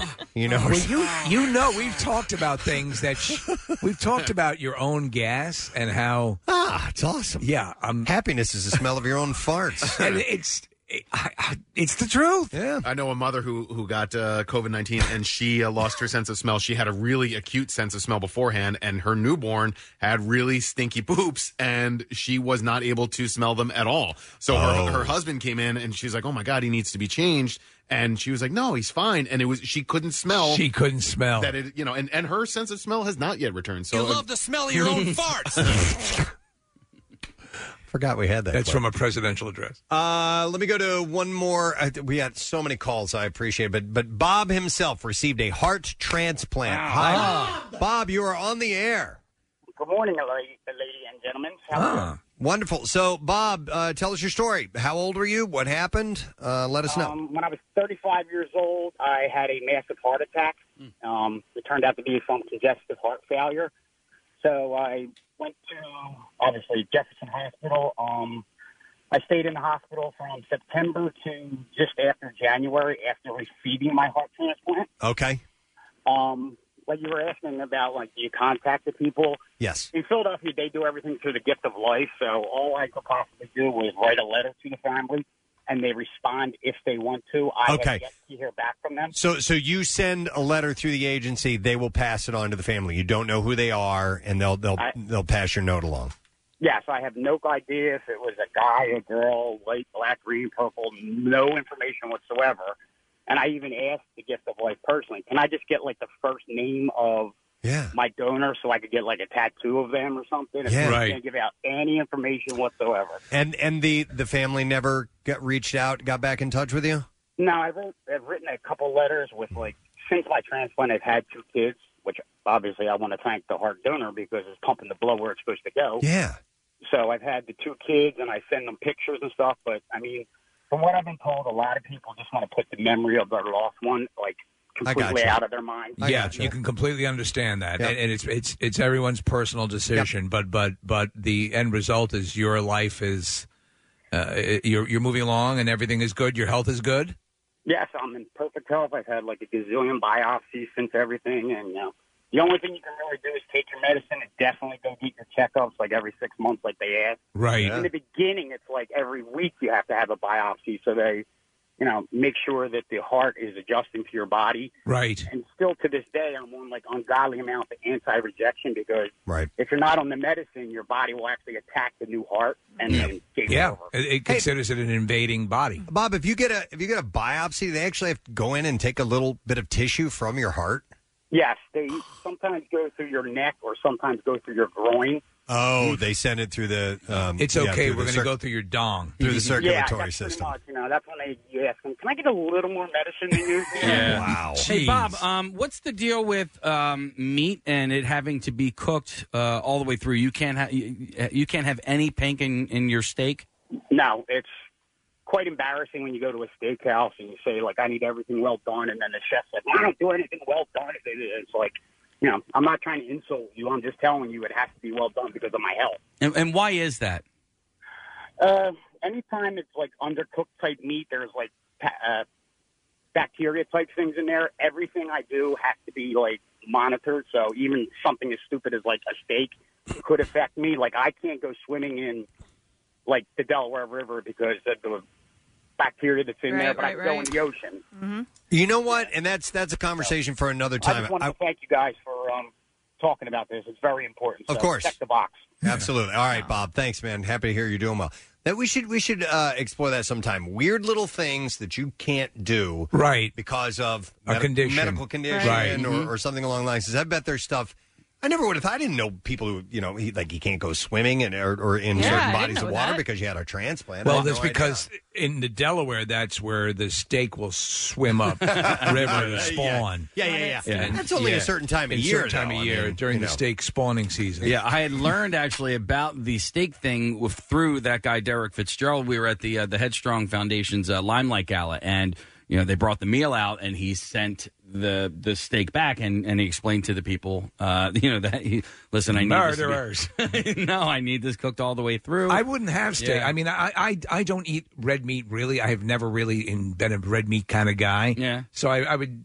I mean, but listen, if you love it, you can get it the way you want it. But I'd sort of stay away from it if it was a heart issue. Yeah. But Steve, when the New York strips are swimming upstream, it's beautiful. It's beautiful because they come up out of the water, and then you see the heart patients in the rapids jumping for the grab for them. It's a thing of beauty. It's amazing. All right, that's all I have in the junk drawer this morning. That's all I have time for. We have some guests on the program. Actor Keith Coogan. You know him. You do know him. You just don't know you know him. He was in Don't Tell Mom the Babysitter's Dead. He was also in Toy Soldiers and Adventures in Babysitting. He's great. So we're going to talk to him a little later on. Brian Elliott of the Flyers is going to be joining us, and we'll also have a young local actor, Oaks Fegley. He's from the kind of Allentown area. We had his brother on a little while back. He's in a movie with Robert De Niro. Co-stars with him. So we have that and more going on. We have the Bizarre File, which we're going to get to when we come back. So make sure you stay with us. Hit up the WMMR.com contest page for your chance to win the Bud Light Platinum Seltzer Homegate Kickoff Prize Pack, including a $100 Primo Hoagies gift card, a 4-pack of custom pint glasses, a case of Bud Light Platinum, and more. All delivered personally by members of the Preston and Steve Show. WMMR.com. Everything that rocks. All right, real quick, thank you to Al's Corner Deli for coming by. Family owned since 1976. They're in the Northeast, and they take pride in everything that they make, like their signature London broiler. Dietz & Watson London broil roast beef, horseradish cheddar, romaine lettuce, pickled red onions, banana hot peppers, D&W horseradish, and gorgonzola spread on seeded Italian roll. Jesus, that sounds good. So thank you guys for coming by this morning. They're at 7940 Torresdale Avenue, and it's all part of the Real Philly Deli tour. All right, let's do the Bizarre File. WMMR presents Preston and Steve's Bizarre File. And it is brought to you by your local Dietz & Watson Real Philly Delis. They're open for takeout. Taste 4 generations of family recipes made with love, and show your support for local business. RealPhillyDeli.com. Dietz & Watson, it's a family thing since 1939. This is pretty wild. There's video of this towering shelves in a Brazilian supermarket collapsed on top of each other in a domino effect. It's crushing one worker to death. The footage is scary as hell. If you've ever been in a place that has these kind of shelves, every one of you has thought, I wonder what would happen if these came down. Yeah, it's like being at Costco or BJ's or whatever. There's really high shelves. 8 people, including staff and customers, were injured in the accident that happened late Friday night. The dead victim was identified as 21-year-old Elaine de Oliveira de Rodriguez. She had been working at the supermarket for just 3 months. She was crushed under the falling products in the aisle where she had been stacking shelves. So watch this footage, Kathy. It's running in the studio here. This is like... Boom! Everything comes. That's a nightmare. Hundreds and hundreds of pounds of inventory. Wow. Oh, boy. 6 others who were in the same location were wounded and rescued by emergency services. They were transferred to hospital and have since been released. 2 other victims suffered abrasions and minor injuries and were allowed to go home. The retail store is at its busiest, packed with shoppers at the time. The video captured the moment that the metallic structures to the right of the screen started to fall, causing a domino effect on other huge shelves in front, stacked high with goods. And people were running, screaming, getting out of the way, and then they all turned around and went back and tried to help people get out of there. A full investigation has been launched by health and safety officials and police. A student has been left red-faced after having to be rescued from a dryer by a crew of firefighters. The drunken hijinks ended in embarrassment for Rosie Cole, who is 21. She decided to entertain her housemates with her contortion act. The video shows the moment Rosie was rescued by firefighters after she was dared to get inside of the dryer in their shared accommodation. She'd been enjoying a couple of bottles of Zinfandel and honey tequila when their Tuesday evening took a sudden turn. The student thought that there was no chance that she'd fit, but after she wiggled her way in, she was stuck and she couldn't get out. Emergency services were called to the bizarre scene at 11 p.m. as Rosie said that they save cats from trees, so maybe they would save students from tumble dryers. When we were kids, we actually came across a dryer and we removed the dryer drum and rolled down the hill. Oh, my God. So that we both had hills in the backyard, and it was a lot of fun, but of course very dangerous. The commotion lasted roughly 20 minutes in total, and it took 3 firefighters to successfully rescue Rosie, but she saw the funny side afterwards, and it will be tale to tell about what she got up to during the coronavirus restrictions. Bakersfield, California Police Department said a man was killed after being run over in a McDonald's drive-thru Sunday night. It happened around 9:30 p.m. Police said that they arrived. They found a man pinned under a vehicle in the drive-thru. Jeez. Officers were able to get the man from underneath the vehicle and begin performing first aid, but he was pronounced dead shortly after the ambulance arrived on the scene. Investigators determined the man was just lying down in the drive-thru, and the driver didn't see him before running over him. Drugs or alcohol don't appear to be a factor in the crash. The driver remained on the scene and cooperated with the investigators. They don't know why the guy was just laying down in the drive-thru. Pretty messed up. They won't serve if you walk up to a drive-thru. They won't serve you, right? That's Correct. That's the rule at most That's places. usually, the rule. Yeah. So. A new case report detailed the harrowing reason for an Australian woman's persistent headache. Apparently, it was a tapeworm in her head, tapeworm larva. Oh, my God. Good news, it's a tapeworm. Physicians detailed the woman's case, believed to be the first autochthonias case, I'm not sure how you pronounce this, or local acquired case of neurocysticrosis, a parasite disease that occurs after accidentally ingesting the pork tapeworm eggs. Oh. So, Kathy, I'm getting, it actually is making me feel a little nauseous. So you get that diagnosis. Do you just run up to the roof of the building and jump off? I mean, I don't know what would happen. Euthanize me, please. Seriously. Humans become infected after consuming undercooked food, particularly pork or water contaminated with tapeworm eggs or through poor hygiene practices. You have a brainworm. The woman had never traveled overseas at the time she was diagnosed, and the doctor said that the Australian cases reported have either been in immigrants or returning residents who have traveled to endemic regions. Cases have been recorded in other non-endemic regions of the world, including a frequently referenced report in an Orthodox Jewish community in New York City and also in Middle Eastern countries where pork consumption is forbidden for religious reasons. The woman suffered headaches 2 to 3 times a month from the time she was 18, and the headaches were often accompanied by visual aura. Painkillers would usually provide a relief, but her headache described in the case report was persistent. I'm inside your brain. Leading her to seek medical attention. Her visual symptoms also worsened, and a subsequent MRI scan revealed what doctors at first thought was either brain abscess or tumor. When the woman went in for an operation to remove the lesion, they discovered the cause behind her pain, a cyst full of tapeworm larvae. Oh, God. Thankfully, after straight out of a horror movie, the cyst was removed. The woman, who worked as a barista and was considered low risk for this type of infection, did not require further treatment. So, they just removed it, and she was okay after that. But how messed up is that? Effing tapeworms, right? Yeah. Bastards. Shall I wrap it up there? Yeah. All right, that's all That we was have a good time one. for. All right, thank you. Kathy loved it. That is the B file. We are going to take a quick break and come back in just a moment. Don't forget, it is Tattoo Tuesday. Your chance to win a Preston and Steve themed tattoo. And how do you do it? Simple. Just text the word tattoo to 39333, and we will choose a random winner from today. And you'll be headed off to Floating World Tattoo and Piercing at 1729 South Street in Philly. We'll be back in a moment.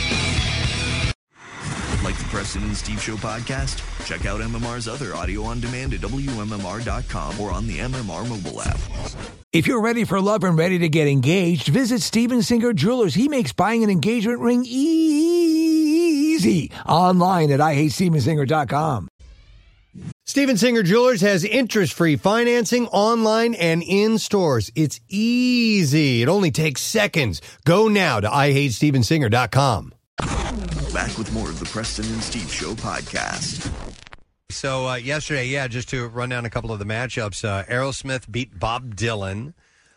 We had Prince beating Soundgarden. That's a mind F. And Shinedown beat Motley Crue. And then, of course, I led with Stone Temple Pilots beating Guns N' Roses. I'm kind of excited about the Prince victory, though. Yeah, no, because it's Prince interesting. certainly rocks. But here's the deal.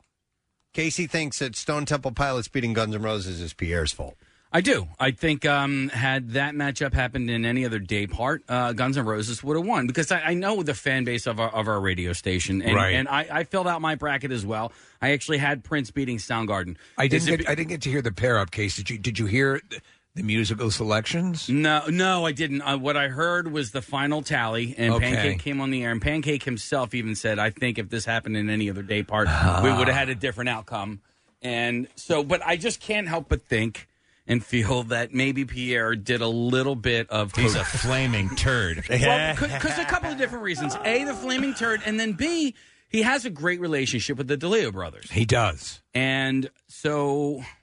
listen, it is what it is. You know? We don't think that numbers were fudged. Rich. No, What we numbers think were is not fudged. Attitudinally, he just thinks he that might have he steered steered that ship. Yes, listenership maybe. I don't know. And I didn't that's hear the it. All right, so let me ask you this. I don't think it is his prerogative. Okay. I think you need to be as impartial neutral, as possible. Yes, a neutral body. Yes. and not influence people. Do we think that all the DJs, though, that are because they don't trust us with this stuff, but so do we believe that Jackson and do we believe that they're remaining antiseptic? I don't know, because they obviously they have their ones that, I mean, you know, you had Tool against Godsmack, and they probably wanted Tool, or no, that was Jackie and Brent. I'm sorry. They probably, I would guess they wanted Soundgarden to win yesterday, and Prince ended up winning. So I don't know. I have not been listening to every second of these matchups and how the jocks are positioning them and whether or not they are lending their own opinion as to who they think they should win, who they think should win. So, and there are ways that you could do it subtly, like perhaps you don't know this, but the members of Soundgarden once gave my ailing mother a ride to the. So you can, you know, so there are ways that you can sort of indicate what you like and corral it. But I think ultimately it comes down to people go into it with their predetermined ideas, and then when the songs are played, and you might just go, you know what? Because I'd be curious to hear what was played for Prince. Yeah. Well, I have a question because I didn't hear the matchup with the Rolling Stones and Crosby, Stills, Nash & Young. I did hear that. Okay, so I don't know, and I know that those are two of Pierre's favorite bands, but his favorite band of all time is CSNNY. Right. And so I don't know if he had done any sort of... Now, they don't... Apparently, the music is it's selected by an unbiased party. It's the words in between the music, right, that I concern myself with. I don't think he did for that one case, but I didn't hear yesterday. So if he was campaigning yesterday, some people seem like they were picking up for it, but picking up on it. But I think for CSNY and Rolling Stones, he was just as surprised as everybody else. Yeah. Okay. And by the way, somebody texted and said, I don't think Pierre steered the selection. I'm assuming they were listening. So. Okay. No, Pierre plays, you know. This one says, you guys are crazy. Both Pierre and Jackson and Sarah have all been neutral. There was very little banter between songs except the results. Okay. Yeah, Jackson just puts it out there, but Pierre is he's a campaigner. Listen, I think, and he'll own it for as soon as we ask him. I don't think he'll deny it. He's passionate, and we love that passion about the music. Yes. You know, and that's part of the deal. So I wasn't listening, so I can't comment to that. So I hope that it was kept as neutral as possible, and people made their voices be heard. Prince songs played were Little Red Corvette. Okay. Let's Go Crazy. Okay, those are two great ones. Yep. Yeah. And then Soundgarden. Soundgarden was Spoon Man and Fell on Black Days. Two great songs as well. So, hell, I don't know. Hell. You think you bad? Yeah. All right, well, it continues today. The next matchups are The Who against Dave Matthews Band. So that's the first matchup at 11:30. Could that be an upset? What do you think? Well, I've been on a real Who kick lately. Me too. I don't know what it is. I started listening to Who's Next again. And, Great album. And then Tommy, Steve. So like back to back, I've dived back into the Who. But I love Dave Matthews Band. I would vote for Dave Matthews Band, but I don't think they'll win that one. I think the Who is a little more of an MMR staple, but you never know in this thing. I'd vote for the Who. I love Dave Matthews Band, but the Who. The Who. The Who, man. The Who. Super group. The Who. One of the all-time greats. Then in our bracket, AC/DC versus Smashing Pumpkins. Smashing Pumpkins are great. They can't hold a candle to AC/DC. That's my personal opinion. If you're talking now, and I threw that was a like sort of an audible for me with Smashing Pumpkins. I'm a big fan, but in this, not knowing, we didn't know at the time that this would be the machination of this contest. AC/DC is the more long-term, substantial band. So anybody else takers? Who would you personally vote for? You're not saying anything? No, I have AC/DC. Okay. Yeah, Kathy. They're kind of a I juggernaut. know you're a Shania Twain fan. Yeah, but aren't you guys doing now exactly what you don't want Pierre exactly, to do? but yeah, you're right. We always endorse rules for other people during the voting process, during when the matchup is actually Saying what happening. you would Yeah. do. So who do you got, Kath? Let's go, girls. Steve. Let's go, girls. Let's go, girls. Ready? Let's go, girls.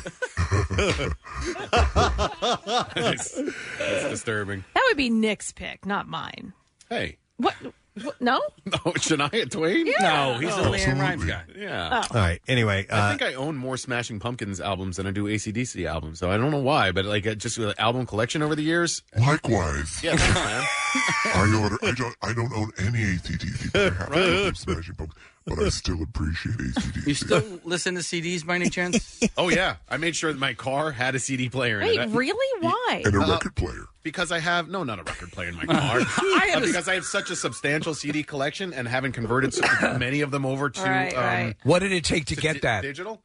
Just a request. I mean, okay. I I wondered if that was a really a more. No. I guarantee you, it'll be a more difficult request to satisfy as we move along. I knew which car I wanted to get, and I was able to make that request enough in advance, Steve. But they had to ask the question: do you want a CD player in your car? And I was like, hell yeah. Do you think Rodney could rig up a turntable in a car for us, and we could go drive around? I would love that. that. Oh, he can do anything.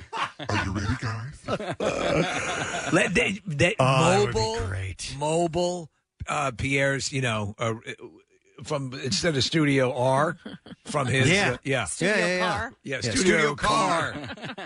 I love it. All right, Tom Petty and Allman Brothers face off at 1:30. Oh God, or no, 3:30. That's a tough one. I I love go Tom Petty, but there are some Allman Brothers songs that are just Allman Brothers staggeringly amazing. are great musicians. They wrote really, really cool music, very intricate, soulful music. But Tom Petty's a hit machine. Mm-hmm. Tom Petty spoke to more people, I think. So And that's Tom what Pe- would sway me. Tom Petty also revitalized straight up rock at a time when he came on the scene. He was like, "Oh, this guy's playing rock," and there was a lot of alt going on at that time. I have Petty winning the whole thing in my little bracket. Do you? I do. Huh? Oh, you mean like the new wave movement? Okay, Right. yeah, and then If he you came remember in. the movie FM. Yes. Tom Petty was the new artist. All right, and then the last matchup, which will be tonight in the Jackie and Brent bracket, will be Rush against Nine Inch Nails. I'm not even saying anything. 9 Inch Nails, right? Yeah, of course. I think it goes without saying. We got robbed. Honestly, the Beatles and Rush should have ended up in our category. I know, but I I know, think we did pretty Yeah, well. we And did great. We might take it all. You guys have Led Zeppelin and Pearl Jam. Okay, Yeah. I mean those are two juggernauts. There were some people campaigning earlier, Casey, saying that they were going to vote deliberately for Def Leppard because they did not want the Beatles to win. So that I don't know when that matchup happens, but they, so that happens in this. Shut up. This They can matchup. only vote But once, they do right? because Preston, it's the anti-Beatles vote more than it is a Def Leppard vote. The dislike for the legend of the Beatles is strong amongst some people, and they will Because they don't get it. They don't get it. No, it's not that they hate them that much. Right. They hate that so many people love them. And I react so that I way got it. too sometimes. Me too. When there's an onslaught of, oh, you've got to love this. Yeah. No, I don't. In fact, Shut I up. hate it because you made me. You made me love you. There's a Didn't wanna person do it. we adore, Preston, who is always about you're gonna love this. And every time Is it Marilyn or Zach? It's Marilyn. Okay. and every time she says it, I reflexively, automatically hate what she's talking about. And she's right a lot of the times. But it's like, oh, don't tell me that. I don't. Let me judge it for myself. I know. I love her to death, but there were times this is life changing. Religious. Really? I think it's kind of boring. The Canadian band Len is life changing. Steal My Sunshine? Steal My Sunshine. Oh my God. I don't even tell you guys stuff. I'm like, they're going to hate it. Shania. Are you ready, girls? Yeah, it's like I've said before. Can you see my belly button? It's right in there, right under the hair. Oh my God, that's gross. Anyway, so all right, that continues today, 1:30. So just giving you a heads up on that whole thing. I don't know what to do now.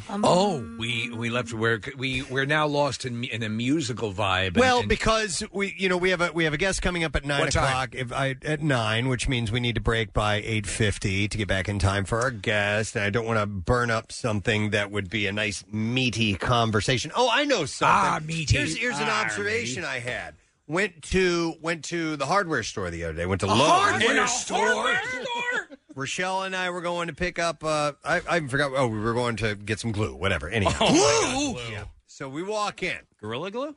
No, it was a caulk actually. Oh my Black God. I have a cloth. gorilla glue story. Hold on to that. I will. Because I want to hear your gorilla... Or should we hear the gorilla glue? Are you ready for a gorilla glue story? Gorilla glue is hard to say, like toy boat. I said gorilla goo. No, it's quick. No, that's what Mrs. Gorilla sees. Oh, God. I'm not liking this. Why do you think There's they call them gorilla glue silverbacks? all over my back. Your back was brown, but... Now it's silver with your gorilla goo. No, I'm not telling you. No, I want to hear your gorilla goo story. No, it's so quick. Jace is obsessed with Gorilla Glue that he asks me to take him to Home Depot and Lowe's so he can get Gorilla Glue. Okay. Does he use up the other Gorilla Glue he had? He has like a little tool bench in the garage, and he'll use it up. But I guess it was the name. Like when he first heard it, he was like, "Wait a minute, what is this?" Gorilla Glue is excellent. Gorilla Tape is excellent. The Gorilla Glue commercials and tape are excellent, where the people are working on things. Yeah. Well, so and we were scares the there crap the out other of- day, and he was like, "Oh my God, they have brown Gorilla Glue. Like some of it's white, and I guess they had a brown bottle." So he's like, "Can I thought get it was all it?" brown. Okay. No, we have white. If you're doing butt stuff. So I was like, "Oh yeah, sure, why not?" That's interesting. What all is he gluing together if he's using up full bottles of it? He made a birdhouse. He made a truck. He made a little tool kit, like a little carrier for his tools. Aw. Like, That's cute. Yeah. Did I tell you about the time my friend glued his finger to the windshield of his car while we were waiting in line? Yeah, with the rearview mirror. Yes. Yeah. We were waiting in line at Island Avenue for him to take his driver's test, and we had to wait for so long that he had to pee. So I'm driving, so he goes to pee into a Gatorade bottle, knocks the rearview mirror off of his windshield. And then had to glue it back from And the then tip. I had to run to the 7-Eleven like a half mile down the road. I run down to the 7-Eleven. I buy crazy glue. All the while, we're just inching closer because you had to wake up at like 5 in the morning to get in line. Yeah. So then you have to take the rearview mirror apart, and you have to glue the little metal piece to the windshield, and then he glued his finger to the windshield. Oh, and then he failed his test. Oh my God! Yeah. Really? Yes. Oh, that son of a bitch! Well, you'll fail if your thumb is on the windshield Yes, for the entire time.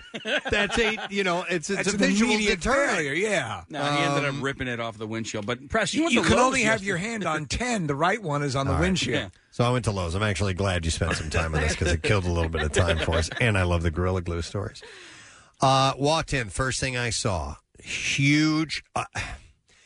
So when I first go into Lowe's, it's the kind of seasonal stuff that's right there, right when you walk in the door. Yeah. It's all Christmas stuff. Yeah. Oh, it's Christmas stuff already? Kathy, it's all Get out. Christmas trees.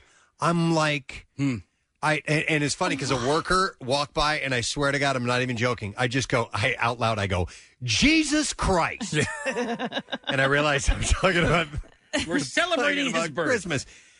No, it's there should still be Halloween stuff that you can purchase Halloween right stuff now. gone? I didn't even look. It was It's so just a few days into October. It was so overshadowed by the Christmas stuff that I didn't even go looking. We weren't looking for Halloween stuff at the time, but I'm like, this is okay. I get it. I get like the day after Halloween or something like that. Sure, put the stuff out. I get it. I used to think it was ridiculous to wait until before Thanksgiving. It's really too early. But that's come on. That's way too early. I do it's love annoying. Christmas. I just though. thought it was weird. Yeah, but now, and I was doing the math this morning. If this starts and things trend this way, they go earlier, and keep going earlier. We're going to be spending an entire quarter of the year celebrating Christmas or working on Christmas. Well, they have been edging ever sooner over the course of years. They're playing this one differently because they don't know. You know, for example, they're talking about they're expecting a reduction in the purchase of decorations and things like that. I think people are. I think some people are like me. I went a little crazier because you're so sick of just all the stuff that's been going on for the past couple months that you want to have some joy. But I will say I've seen like at least a decrease in what they're carrying in their stock. Oh, as have far you? As, Yeah. At some of the places, not necessarily Home Depot or Lowe's, but places like Target, their Halloween section not nearly as stocked as it normally is. So I'm not going to use any names here, but my older brother and his wife, they have their Christmas tree up already. What? And it's because they bought a new tree. And my brother's father-in-law said you should probably take it out of the box and plug it in just to make sure it works because you don't want to do that, in And December and it not work. So they just left it up, and they're so unapologetic about it.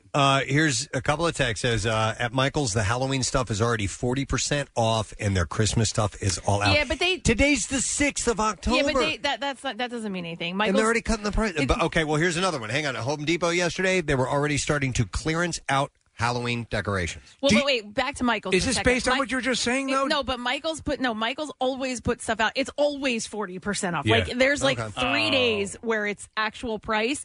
I don't know anyone who ever buys anything for full price at Michael's. So do you think that in anticipation of a slower Halloween season has them discounting and moving things along to Christmas earlier? I don't know, but Because, in fact, if you could look at, Nick, there was a story that came out about the perceived or what they're projecting for candy purchasing for this year.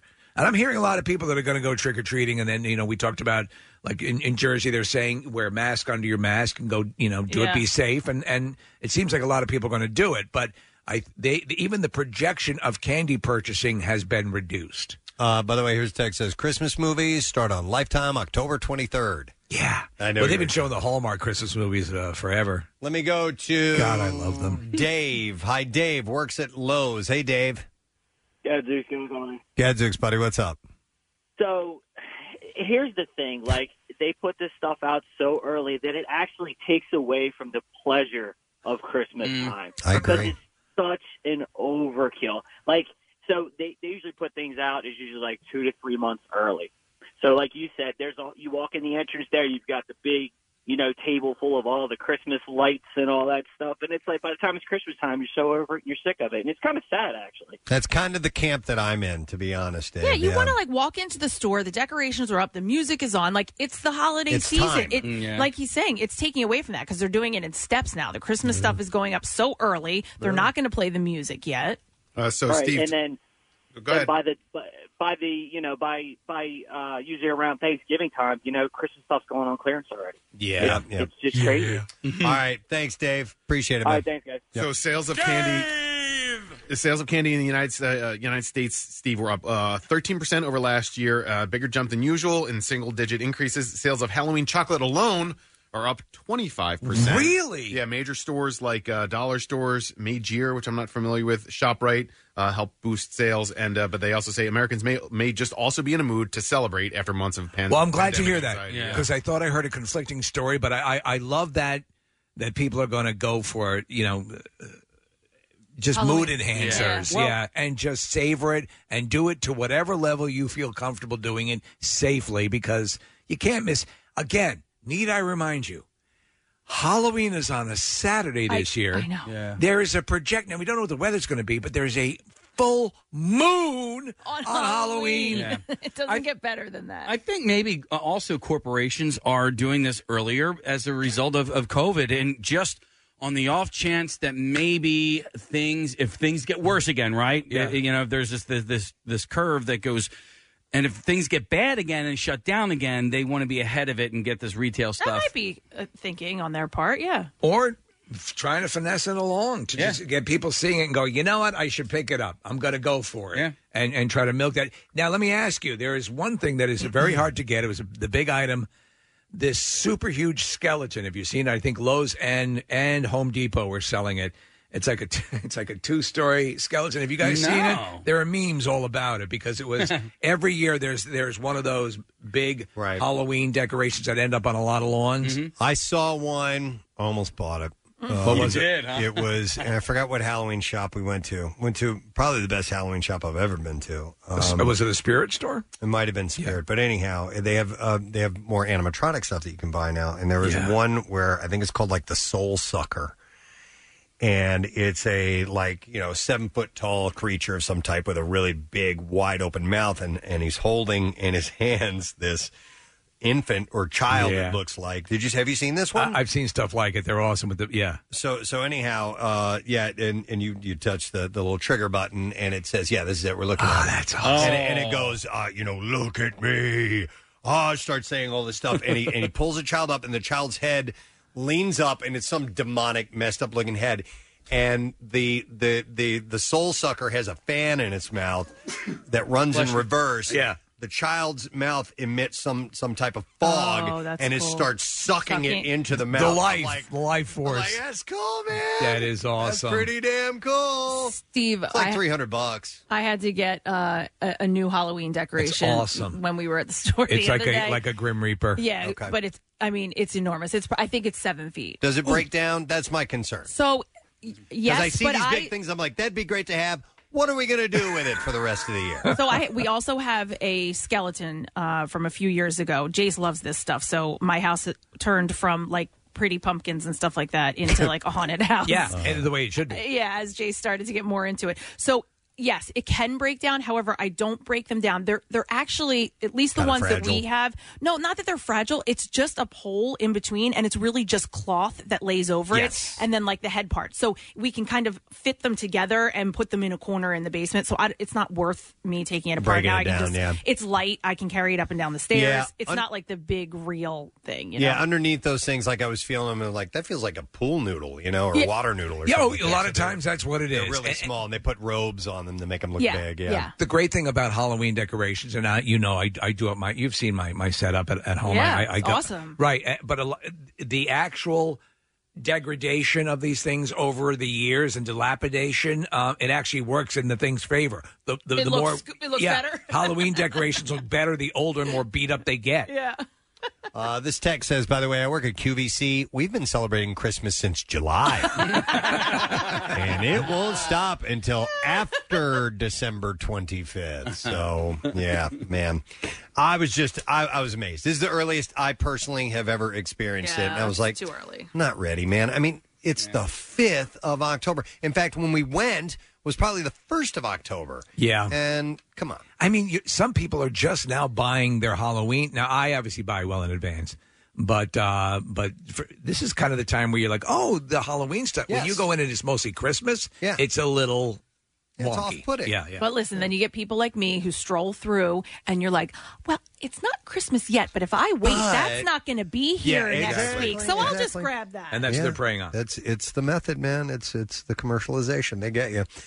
All right, we need to take a break because we have a list of guests joining us, and we're going to start with Keith Coogan, who's an actor who's appeared in some really fun roles, Adventures in Babysitting. He's the little brother, and in Don't Tell Mom the Babysitter's Dead, and Toy Soldiers, and a bunch of other stuff. So we're going to talk to him about his career. Brian Elliott just signed with the Flyers. Yeah. Re-signed. We're going to get him on board, and also a young actor, 15 years old, co-starring in a movie with Robert De Niro, and he's from Allentown. His name is Oaks Fegley, so we have a few people to chat with when we get back. Make sure you're part of it. We all got kind of hosed on that whole basketball bracket thing back in March.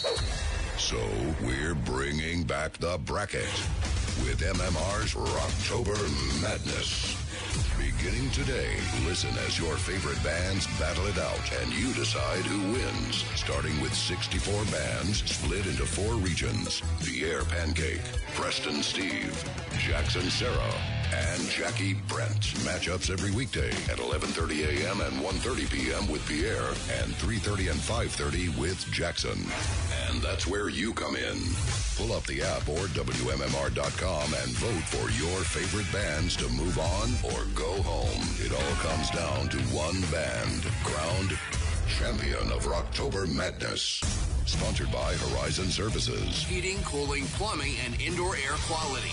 93.3 WMMR. Everything that rocks. We have our next guest ready to go. And, I've always wanted to talk to, and we've started to do this, and we've done it over the years throughout, but actually seek out people who've played some characters in either movies or TV shows that you dig, for one reason, or they had a string of characters like our next guest has. They always tend to be our favorite guests. They always because, have great stories. Yeah, and these are pop culture to many pop culture milestones, and we love it. And so this is going to be a great opportunity. And not only 3 great movies out of the 80s that I love that he's been in, Don't Tell Mom the Babysitter's Dead, Adventures in Babysitting, Toy Soldiers, but he's had a long career starting, Steve, all the way back to The Love Boat. All the way back to The Love Boat, Fantasy Island, and Knight Rider. And still does great stuff. So we are happy to have him on board. Please give some love to Mr. Keith Coogan.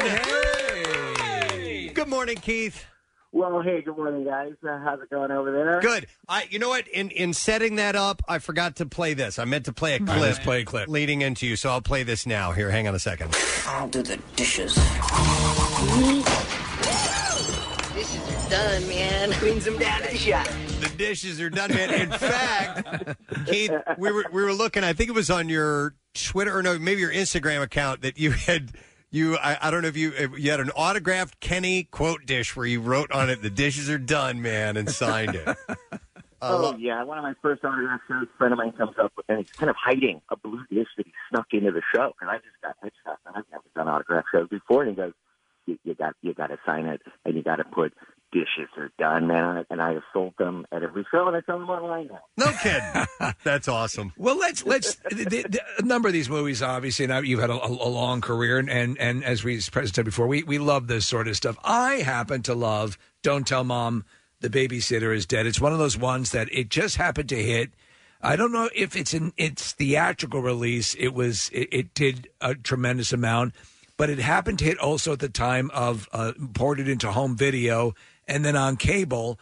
And I watched it over and over and over again, and it had an interesting turn in that usually, hey, the parents are away and the kids are tearing it up. But what happens in this is that starts at the beginning, but the kids actually become, and kids, we're talking Christine Applegate and your teens, actually become more responsible and more evolved. And that was such an interesting turn on it. Well, it's teenage wish fulfillment, fantasy. Not, I wish to kind of be an adult for a summer and be responsible, and it falls apart on you. It's actually, I wish I could do it. And that's the writers, their main conceit was, what if the parents went out of town and the kids got everything together? Mm-hmm. Right. Yeah, and this is at the time when the 80s when every other movie was, was getting laid, was a teenager getting laid. That was pretty much it. So it was an interesting twist on the whole thing. And tell us what that experience is like. I mean, it seems like, and I would hope, that each one of these films that I mentioned were a blast to be a part of. Oh, 100%. There's a great spirit in filmmaking. It's a great team endeavor. You guys got a team there. Everyone works with the team. There's usually big teams, 100 people or so on a set, but you can all be on the same page with that great script. And that's the thing that draws everybody to it. And then after you get these auditions, and you're just dying in it because you love these stories and you love these characters. So you actually, I believe you go all the way back to maybe like 2 or 3 years old. You appeared on camera, and then you were a working actor by the age of 5. Is that true? Yes, I did have. My grandfather was Jackie Coogan. Legendary. Kid with Charlie Chaplin. He was Uncle Fester in the original Addams Family. So it kind of got passed down through the blood. My first TV appearance was his This Is Your Life. I think I was about 1.5 years old. And then I became professional, turned pro at 6 years old with my SAG card and did a bunch of commercials. And then those aforementioned 70s shows like Chips and Laverne and Shirley, Mork and Mindy, Love Boat Fan, Knight Rider. Such great fun shows. Because I'm a kid watching these shows, then I get to jump up and jump into the box and be on them. Well, and speaking of Jackie Coogan, he in part was responsible for a law that looks out for young talent in Hollywood, and I mean there were legendary abuses with kids and things that were not done up to snuff as far as looking out for the finances and the monies earned and so on and so forth. And he was integral in making sure that things changed a bit. Am I correct? Sure. Rin Tin Tin got to keep more of his own money than my grandfather did. Children were just seen as little acting flesh props to go throw out there in front of the camera, not really as full adults. They're kids. They're playing. They're having these kids are learning their lines and hitting their marks and, pulling out all the stops. So my grandfather did lose a lot of his money to his mother. And so he's always had great advice. Be careful of mothers and watch your money. So he established the Coogan Act that protects all kids in the entertainment industry. They've updated now, so there's a mechanism to actually siphon that money off before it even gets into the parents' hands. So it's great. It's helping kids. And, because kids, you can't hold them back. Whether it's 5 or 10, if this is something you want to jump on stage or go in front of the camera, you really got to, if you have to pull that kid away from that, want or desire, then that's something for them to try. Keith, do you have kids of your own? And if so, have they gotten into the industry at all? No, I have not. Unfortunately, my wife and I, we have not ever had kids. 7 years married. We're coming up on our 7th year anniversary. And she's a fangirl, too. So we run around to premieres and things in L.A. Mm-hmm. I have always, been a fan of the actors I've worked with and a bunch of other movies, too. So no kids yet, but, stay young at heart here in L.A. Hey, speaking of actors that you've worked with, Adventures in Babysitting, for those who haven't watched it in a long time, was rife with big-name stars. Soon to be big names. Soon to be big-name stars. It's Elizabeth Shue's birthday today, by the way. I don't know if you've watched The Boys that she's in. That show, it's outstanding. But Bradley Whitford, Vincent D'Onofrio, Anthony Rapp, Penelope Ann Miller. It was a hell of a cast. Great cast, great director, Chris Columbus. I think he's done a few projects since then. Yeah. It was a really, really great cast. Chris Columbus never wanted it to go over the top, so everybody got to keep it kind of grounded and real in this fantasy, adventure story for them. Right. And Keith, I also wanted to ask another name I left out, an absolute blues legend, Albert Collins, you guys did a scene with. What was that like? It was amazing. I knew him, Albert Collins and the Icebreakers, and I'd already got the cassettes and listened to him, and I knew he was a legend. And he had never lip-synced before. Yeah. And we had to record the song and take a couple of days to film the scene, so Albert did have trouble lip-syncing because he'd never done it before. He's always a live performer. That's wild. Yeah, in fact, I remember on the Blues Brothers, they had talked about the fact that all those great R&B singers that were in that band, none of them ever did that. They did what came naturally and emotionally, and it was really hard for even Aretha Franklin to lip sync. So I totally get that. That's an interesting story. Oh, yeah.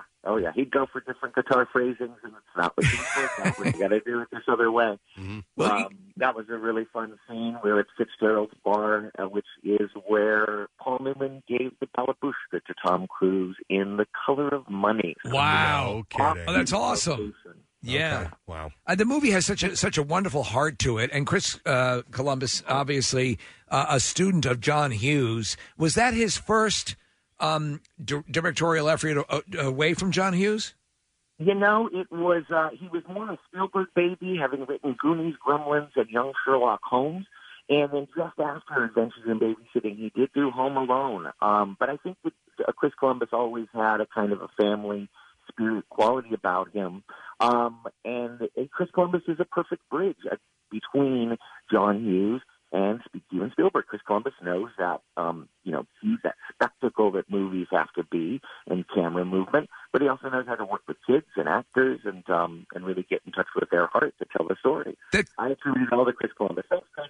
That's a key thing, and that ability to work with kids and have kids resonate as real. Your characters always seem to have a sort of a bit of a National Lampoon sensibility to them, in the way in your delivery, you, for me, represented the next generation of that kind of comedic approach. And were you weaned on that stuff? I was weaned on Animal House. I'd worked with Jamie Widows on Raising Miranda Otter. Of course, as a kid, you obsessed over those films and others. Horror movies were a big influence too. I was 10 or 11 when Friday the 13th came out. But that sensibility, that adult Mad Magazine, National Lampoon, when you're that young, you don't understand what lampooning is or the institution of the National Lampoon. But one of the films I worked on in the past, the director wound up directing the documentary on the National Lampoon, Sick, Twisted, whatever the heck that one was. Fantastic film on them. Yes, I think it's playing it straight within comic circumstances. Yeah, and that with lots of energy. Who was your main comedic? Because there is a fine line of overplaying it and playing it for comedic effect, but playing it straight. Who was your main influence as far as that goes? Wow, you know what? Chris Columbus had us watch After Hours with Griffin Dunne. Yes, so Griffin Dunne brought that manic want, that need, that neurosis. And Woody Allen, I know I studied Annie Hall to get some of Brad in Adventures in Babysitting's neuroses down.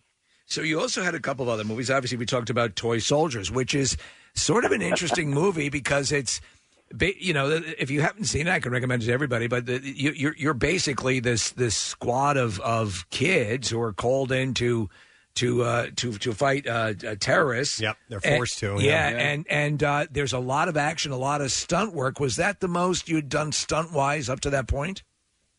I had been, near stunts.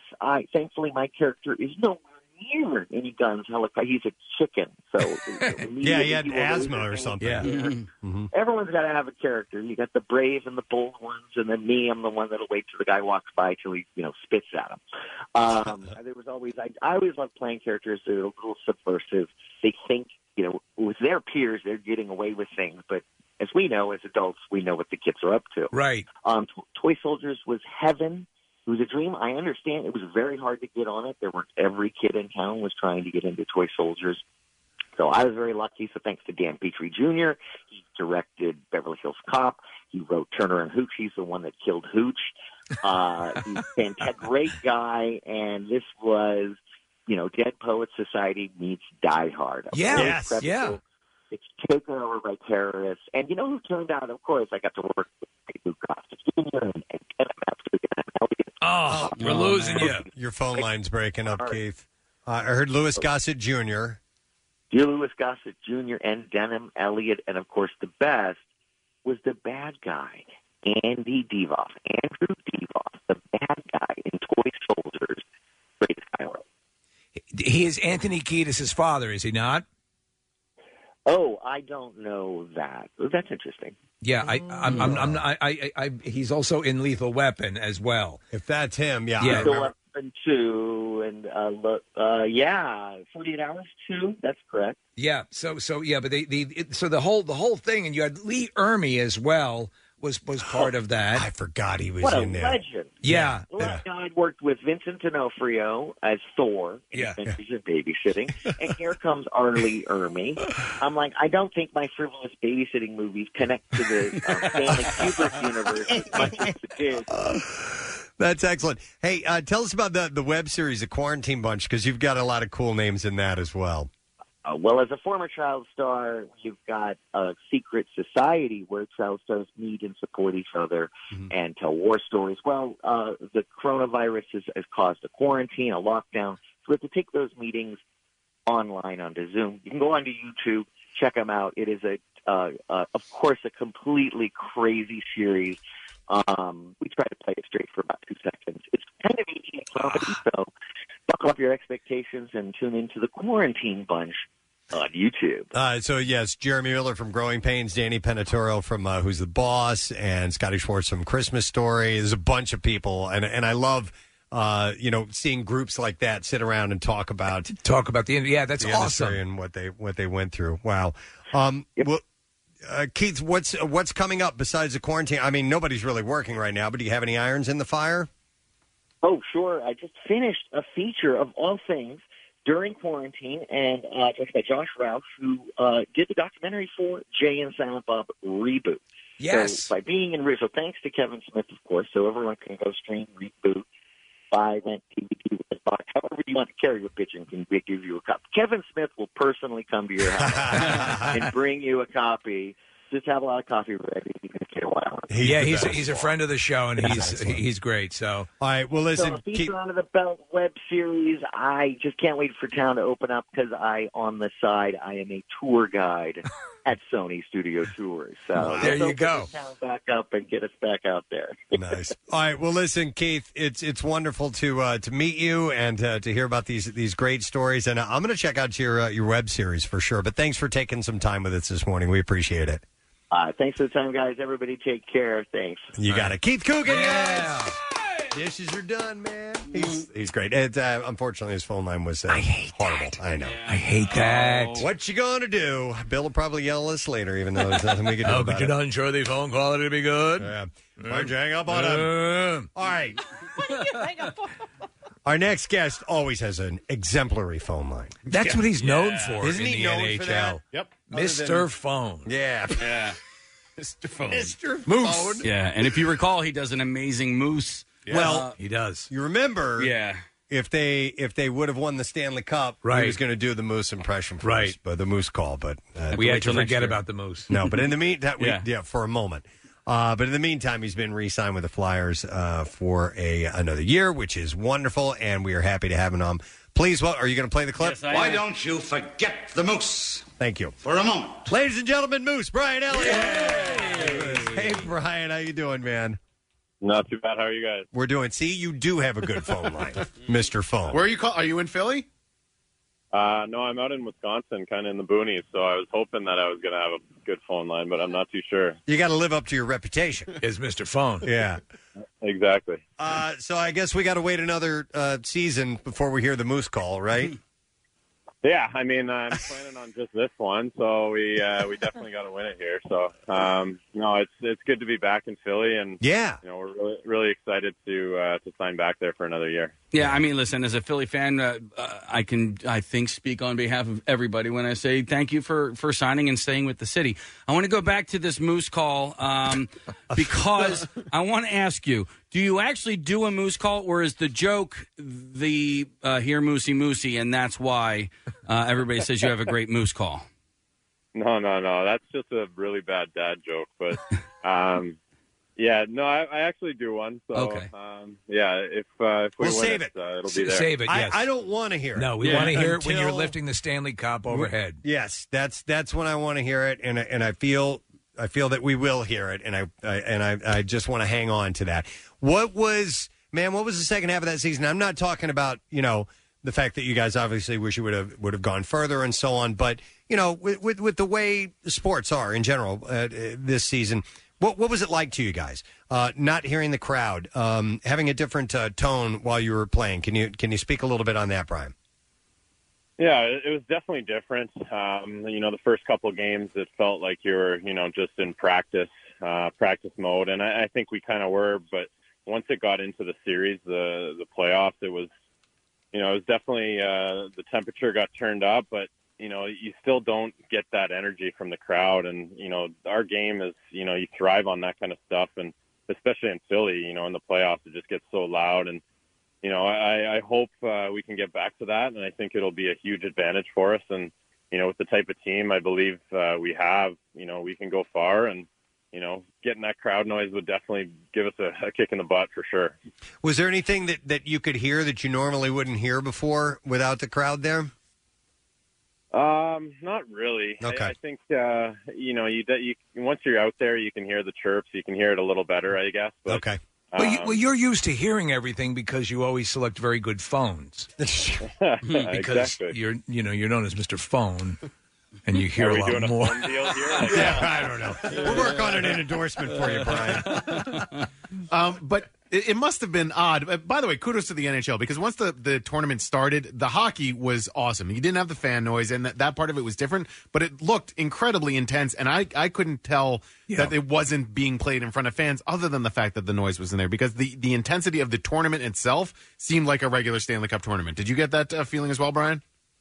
Yeah, I think it got turned up so fast just because everybody knew that, whoever was ready to play on that night was going to win. I mean, if you were prepared, you were able to pull off a win. And you saw us, we struggled with Montreal a little bit, and then we obviously eventually succumb in Game 7 to the Islanders. And I felt like, a lot of games could go either way, and matchups could have gone either way. And, we played well against Washington, Tampa, Boston, and we kind of struggled with the other teams. So it's like the matchups were a little weird, and, anybody had a chance to win the cup. And I think everybody, could smell the blood in the water and Right. just went after it.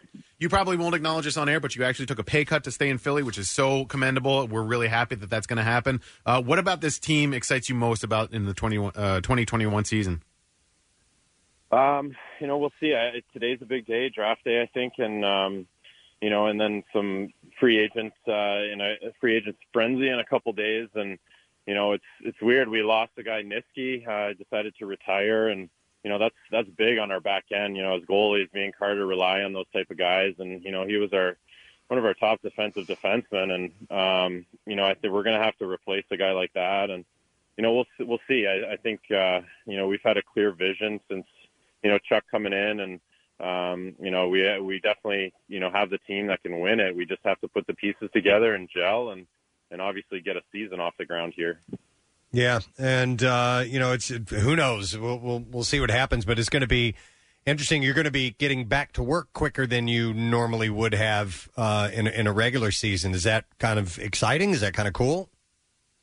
Yeah, you get a couple months off here, and then you're right back at it. And we don't really know. We have no idea when it's actually going to start or what it's going to look like. So yeah, you're just kind of preparing with, trying to set a peak goal of, what you're guessing the season's going to look like. And once it finally gets here, we'll be ready to go for sure. Would you do an entire season in a bubble like you guys did for the playoffs? Because that's a long time. Yeah.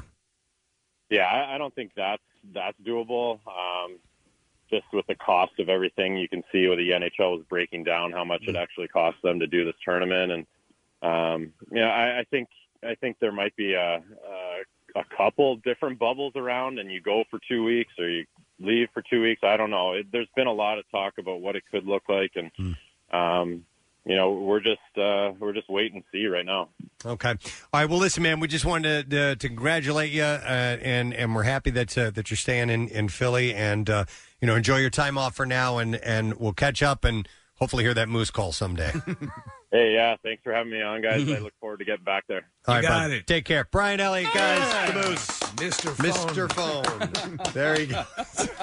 It's another Elliott in Philly, though. That's cool. Yeah. Jake Yes. Elliott, Preston Elliott, Brian Elliott. I love it. Duke Elliott. Duke Elliott. You have an Elliott jersey, right? I do. Blues? Yeah, that's cool. In fact, the first time I met him, I said, "Oh, my name's Elliott too," and we both go, "How do you spell it?" Yeah, because he's Elliott. I'm Elliott. So he's like, "we're not related." And I go, "Well, I made it up. It's not my real name. Don't worry about it." All right. So our next guest has an interesting name. We met his brother, who also has an interesting name, Winslow. I always thought that was a really cool name. Yeah, absolutely. But his name is Oaks. Even better. Young man, also in the world of acting. Now, his brother we had in here for the Timmy Failure movie. He was great, really charismatic kid. Yeah. Now, his older brother here is in a movie we've been saying all morning, Robert De Niro, starring alongside Robert De Niro. Yeah, there's more. Oh, yeah. There's Uma Thurman. There's Rob Riggle. There's Christopher Walken. Yeah. Jane Seymour. It's just chock full. Cheech Marin is in this movie. You have as Christopher well. Walken and Robert De Niro. This is the unofficial sequel to The Deer Hunter. I didn't even think of it that way. Oh, my God. They just decided to name it The War with Grandpa. And make it a comedy. Yeah. Please welcome Oaks Fegley to the show. This morning. Hey, Oaks, how you doing, man? I'm great. How are you? Good, man. All right, so let me get this out of the way. So we had Winslow in. You guys grew up in the Allentown area? Yeah, we're still actually Allentown local. My brother's not here right now. Okay. He's away filming something new. Oh, that's cool. But yeah, we both act and we both live obviously same place, and as we always have. So, all right, so yeah, you're 15 years old? I'm 15. I'll be 16 in a little less than 2 months. Oh, wow, dude. All right, so Awesome. you're going to get right on it and get your license right away, or you're going to wait a little while? Because a lot of people have been waiting. Absolutely. I've been waiting since I was quite young. I was very excited to drive. Good. So, Yeah, that's the way you do it. A lot of kids now are. We talked about this. That is, it's no big thing. When I was a kid, absolutely, you wanted to get that license. So, and then you can get your part in the next Fast and Furious film. So you'll be all set. Well, listen, a couple things to point out. Number one, in the remake of Pete's Dragon, you were Pete, correct?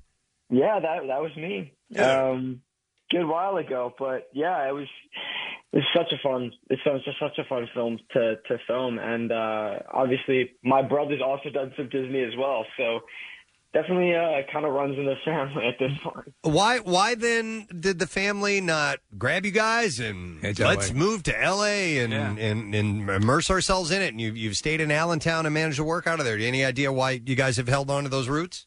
Yeah, I mean, I think one of the main reasons is obviously my family, and I've been not only do I have family local here, but also I just have my family, my personal family here, and we all go to school or have gone to school at different places and things like that. So School has always kind of been important, and trying to keep that.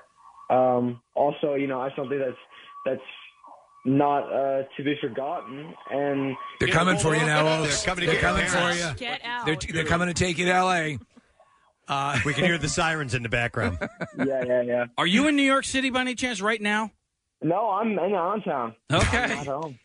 Yeah. So well, but I mean, I think that's a smart move. You hear all the time. I mean, you have something that grounds you, and we've heard stories from younger actors and teenage actors who get older, and a lot of times it can be a little disorienting to move out there. But to have something that fixes you and anchors you, and now with the state of movie making and everything as it is, you can do what you need to do and contact people, and then that's got to be good for you. It gives you a place to go back and sort of decompress.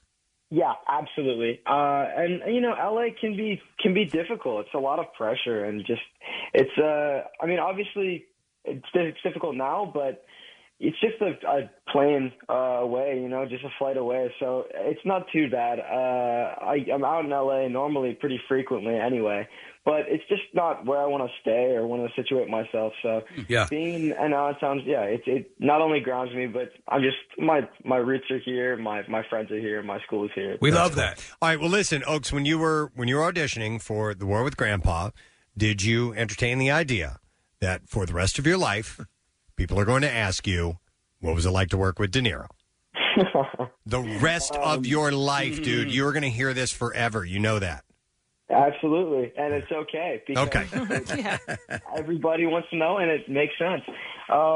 He's an awesome person to work with. Even like the first, I think, week or so, and he just introduced himself as Bob, and like he's just such a humble person, such a nice guy to work with, and also the most professional of anybody I've ever met, which probably doesn't surprise anybody, but it really is just it's a dream to be a part of something that he's been a part of, and even just the rest of the cast. I think it was definitely a fun film to shoot. And obviously, just as much of a legend as Stephen or Christopher Walken, and he apparently the word is he likes to play a prank where he tells people that it's his birthday when it's really not. Did he try to pull that one on you? I don't think so. I don't think that happened. I mean, at this point, word has gotten out, so he's probably not doing that. But so the general gist of the movie, The War with Grandpa, and I believe it's based on a book. Grandma passes away. He moves back into the house with you guys, but takes your room. He kind of sends your life into upheaval, and so you kind of say, okay. I'm drawing a line in the sand here, and we're going to war for my room, and your mission becomes making sure that he relinquishes his room and perhaps even leaves the house. Is that correct? Yes. It's kind of a power struggle between the two, and they're very similar people, and that's the reason they butt heads so much, and that's the reason why there's the tension is because they both don't want to back down, and they are both very much passionate about something as obviously silly as just the room. I love movies like this. I love dynamics like this. I love conniving and going at each other and all the practical jokes you can play on each other. Were you drawn to movies like this yourself?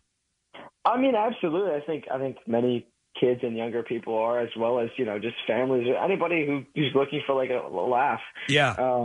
I think there is places for films like this, and hopefully this finds its place among them. A lot of physical comedy in this. What was your stunt regimen like? Did they have you do a lot of things? So I did all my own stunts on Pete's Dragon, so I was very much all right to do more stunts on this. And there's a few pretty intense sequences and things like that where I did a few of the stunts. I didn't do all of them because some of them started to get incredibly intense on the trampolines. I won't give too much away. Right. Well, yeah. You go to one of those bounce places where the trampolines all over the place. In that case, what do they do? They can't. They're not using another young, like a 15-year-old. Do they use a like a smaller stunt person, or how do they? Yeah. How do they do that? They do. They had a bunch of smaller stunt people because it's not only my character but also some younger actors as well, and we were all 12, 13 at the time, a few years ago. So it's definitely interesting to get those like smaller people in for stunts. Yeah. But they were great. They were really nice and a lot of fun to be around. You have to get an appreciation of there's a great YouTube channel called Corridor Crew, and it's special effects artists and stunt people commenting on the work they do in films and the amount of stuff that goes on with those people. You always wonder why you'll hear actors such as yourself being so effusive and praising these guys, but they just do a phenomenal amount of work that's just amazing that we just assume, we just take for granted as movie viewers. Were you blown away by what they were doing? Oh, absolutely. And I mean, it's something that I have to say as well is I haven't worked with anybody who's done any stunts or anything for me that hasn't been an awesome, humble, just nice person in general. They're always just really great. And when I did them for Pete's Dragon as well, we had a huge stunt team, and the New Zealand stunt crew is awesome overall over there. So that's always great, and they're just cool people and have the best stories out of anybody. Hey, Oaks, with the movie focusing around a lot of pranks and pulling things over on each other, was there any of that going on in real life on the set? Was anybody trying to prank each other? We realized pretty quickly that we were just awful pranksters. You were just amateurs compared to what was happening in the movie? Exactly. But it was just a lot of, there's just definitely playful energy and kind of, that kind of sarcasm that comes out, but it's definitely, there was no major pranks or anything happening, just joking around and just having fun. So, Oaks, the film was shot in New Zealand? No, the Pete's Dragon was filmed in New Zealand a few years ago, but this was filmed in Atlanta, Georgia. All right, so you were near Walking Dead territory. Were you? Did you ever encounter those guys while you were there? No zombies for me. No zombies for you. All right. Well, this movie's coming out on Friday, and then in post-production, if I'm reading correctly, you have Who Framed Tommy Callahan coming up down the road. Yeah, that's something I did a while ago as well. So I don't know what the plan is for that one. Yeah, everything's kind of up in the air right now with releases. Everything. Absolutely, yeah. It must be strange, with how at your age and you're obviously growing quickly. To look, you mentioned that you filmed this, you were 12, 13 years old. It must be kind of strange to look back and see and see yourself, a project now just coming out where you're clearly a lot younger or look a lot younger than you do now. Oh, absolutely. It's definitely a change. And looking back, I always like to say it's kind of like a time capsule to be able to go back and see myself at a different point in time, a different point in my growing up, and kind of not only bring back some of those memories from filming and things like that, but just it's literally me at a younger point in life. So being able to see that is always cool, and this is no exception. But yeah, it was a long wait for this one. Yeah, it's funny. We don't realize a lot of times between the time a movie is completed, and it's obviously been exacerbated by the Corona situation. But a lot of times a movie will get done and somebody will be out while they're promoting a movie that they shot years ago, and that's just the nature of the beast. Well, you and your brother are obviously the beginning of an acting dynasty because you guys are on fire, and the fact that you're keeping it local is really cool for us. Because it, obviously we support anything local, and to see this happening and for this movie to hit now when people could use a good comedy is a perfect timing. Yeah, thank you. That's the hope. By the way, Oaks, you're a nice young man. Your younger brother was a bit of a smartass to our producer when he was here. I had it coming. Is that par for the course? He's awesome. No, he was kind of breaking Casey's balls a little bit. It was very, very funny. It was excellent. Yeah, no, Winslow's awesome. He's got a lot of energy. That's great. And he's like that in real life too. It's great. He's really good. Really good. Will you guys be in something together someday, or have you already? Definitely has been something. Not only that I've talked to him about, but we've thought about. But we don't have anything planned quite yet or anything like that. But definitely, it's not. I'm not against it. He's definitely not against it either. So, cool. If something comes up, we would definitely be down to do something like that. Could be a lot of fun. Nice. All right, Oaks. Well, remind people The War with Grandpa is in theaters on Friday. And since you're in Allentown, man, when things chill out, we gotta have you into Philly and stop by the studio someday. Okay. Yeah, sounds good. Excellent. All right, thanks, Oaks. Oaks Fegley, guys. Take care, man. Good luck with everything. The War with Grandpa. We were watching the clips of it.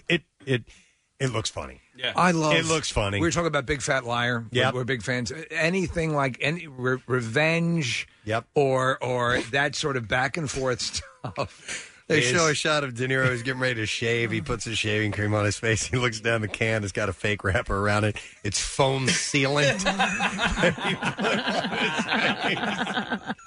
I love it. I forget. I do remember the kid being in the studio, his brother, but what was he giving Casey a hard time about? I don't remember. I just remember us going, whoa! I was a little creepy with him. Oh, really? And did he say you're being a little creepy? I mean... But did he say that? He sort of he acknowledged it. Whatever way he worded it, it was funny. It was funny. Talking about the foam sealant, the sequence, Preston, in movies, classic one-ups scenes are great. One of the ones that I just think is one of the funniest things ever captured on film is in Private Benjamin. Okay. When they sneak into the female sergeant's shower, they put blue dye in her shower head. Yeah. So she showers and she's got it. They're doing like parade dress the next day. Yeah. And she shows up. And she is dyed blue. And the general's looking, and she's like, she's smiling. Then she smiles. Her teeth are blue. It's excellent. It is so goddamn funny. We were When talking a about movie nails stuff like that, you can't help it. We were talking about the passing of Jay Johnstone last week. Yeah. His stunt on Time and Lasorda is what inspired that very scene in Private Benjamin. Oh, so he did that to Time and Lasorda. Yeah, and so Steve, it was when he was with the Dodgers, and there were screenwriters that knew about that stunt, thought that it was hilarious, and they included it in Private Benjamin. So it was a nod to Jay Johnstone. It's so funny. That's awesome. Yeah. So there was something similar in Big Fat Liar, was there not? Yes, there was. Okay. They do the same thing, blue. and then they put orange dye in his shampoo. Yeah, so he has blue skin and he's got orange hair. He shows up at a kids' party, And right? they think he's the clown. and they start attacking him. It's great. What did they do to Captain Mauser in Police? There was like glue on his. That's on what his it was. hands It was or in crazy his glue. His shampoo was glue. Yeah, epoxy, and his hands got in there, and then. Or sending them both to the gay club is dude, the again, Blue Oyster. Yeah, and they did another one where they. And there were a couple of guys that played those exact same roles as the time as the kind of sergeant and his crony. And there was another one where they had put tape on his eyebrows and ripped his eyebrows and he off. draws them on. And he draws them on with the big eyeshadow and everything. Why are we such suckers for that stuff? Yeah. Hey, know? it's fun, man. Yeah. Because you wish you could get away with that. You know? And execute it that effectively. Yeah. Do you want to have the Marissa found the Winslow interaction? Yeah, sure. All right, let's hear this. This was when all right. Winslow Fegley. You remember it? I do. All right, here we go. I dance. I break dance. Do you really? Yeah. And you tap dance as well. You go to what is I tap dance. The school school you go to is It's called. I go to a Waldorf school. Yeah. So is it? Is there a lot of training for the arts and things of that nature in that school? Yes. Okay, very. Yes. So you can break dance. I can break dance. I play the piano and I play the cello. Wow. You're far more accomplished than we are. Yeah, me too. I really need to bring you home and show my kids what they could be. What they could be. kids. So Winslow, do I'm kids sorry. should hold on? I stopped listening at "Bring You Home." That's a nail. That kid nailed it. What a great line! Wow. That kid is very smart. Oh, let me see. Hang on. Let's see how that continues. There you go. Kid nailed it. Now I really need to bring you home. Wow. That's great. That's awesome. excellent. Yeah. Well, his brother, I did not realize that he was Pete and Pete's Dragon. That's pretty damn cool. That was a remake. Yeah. It was much better than the original. Yeah, that's cool. Nice. All right, well, listen, we should take a break because we got some Beat File stories to get to. We still got a few other things, including the fact that it is Tattoo Tuesday. Text word tattoo to 39333. You might win a $350 Preston and Steve themed tattoo from Floating World Tattoo and Piercing. And thank you to Al's Corner Deli in the Northeast on Torresdale Avenue and 3J's Market, Fishtown, and Northern Liberties. They brought by food this morning from Dietz & Watson. We'll give you some more details on that in a little bit. We will be right back. Freshen up your look with a fall merch update at MMR's Rock Shop. Head to WMMR.com and grab the latest hoodie or winter hat. For all you Halloween heads, hit up aisle 1 for a flurry of ghostly face masks. They'll get you right in the spirit. And work nicely if you're one of those, this is my costume kind of people. Plus, gift cards, t-shirts, hats, and coffee mugs for a unique gift for that person who has everything. The Rock Shop at WMMR.com. Everything that rocks your wardrobe and more. I need to apologize. I meant to do this shout out earlier this morning because Nancy, who emailed me, says they listen between 7:45 and 8:15. But I want to go ahead and do it now because it is an anniversary shout out. So Nancy Van Istendal, if you know Nancy, tell her that I'm doing this for her and her husband Glenn. She said, sorry to bother you at work. Wanted to resend my request in hopes that you and Steve could give my husband Glenn a shout out tomorrow morning. He's been working so hard to keep our family business afloat during the pandemic. God bless. And I just know that a shout out would make his day. We own a golf course in Marlton, New Jersey, Little Mill Country Club, and would love for you to bring some friends out for a round of golf. Nancy, I would love to do that. I haven't played golf in over a year and a half now because my shoulder won't allow it. And I'm trying to do what I can to make that work, but it's just not happening. It's an anniversary? It is an anniversary. Do you have some romantic music, Case? And then I'll add the shard on That's top a nice way to do it. Yeah, so All right, ready? Nancy and Glenn. This is for you. Aw. That's beautiful.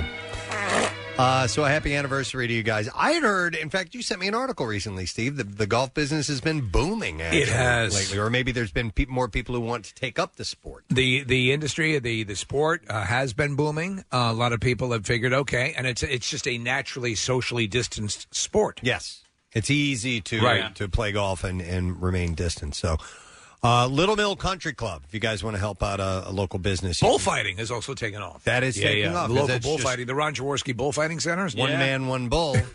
You know, safe. But I don't like the swords, so I like the boxing gloves type of bullfighting. It's a lot better. Yeah. All right. Bizarre File time. Yeah. WMMR presents Preston and Steve's Bizarre File. Brought to you by Horizon. Scheduled now at horizonservices.com. Take $50 off any heating repair. Over the course of 3 years, a former homeowner association president stole $20,000 from the community he served. That's not good. That's not a good president. And he used the money to expand his stamp collection and also buy some lawn equipment, according to the police. I'd like to purchase some stamps and lawn equipment. Brett Rowe was named the homeowners. I got a weed whacker. Homeowners Association president of Shady Oaks Pine in 2017. Mm-hmm. And records show at that time there was about $21,000 in the HOA's Bank of America account. I think I'll take it. Police said I want some lawn equipment and some stamps. Police said that there was about $180 left by the time Rowe left the position. I bought a lot of stamps. And he refused to show other board members receipts to prove where the money had gone. No, not going to show. The new HOA president, who contacted authorities, said he was able to find proof that Rose spent $2,000 on medical expenses, made various ATM withdrawals, did not, bought $1,000 in stamps. Yes, I like stamps, and purchased chainsaws and lawn equipment. That seems to diametrally opposed things for a stamp collection and chainsaws. And he never considered Leatherface sitting up in his room doing stamps. And made purchases at stores and restaurants. Rowe was arrested at his home on charges of theft over $5,000. Gingerly putting a stamp in the book. And scheming to defraud. You guys have an HOA by any chance? No. We actually don't, no. Okay. I'm glad. Yeah.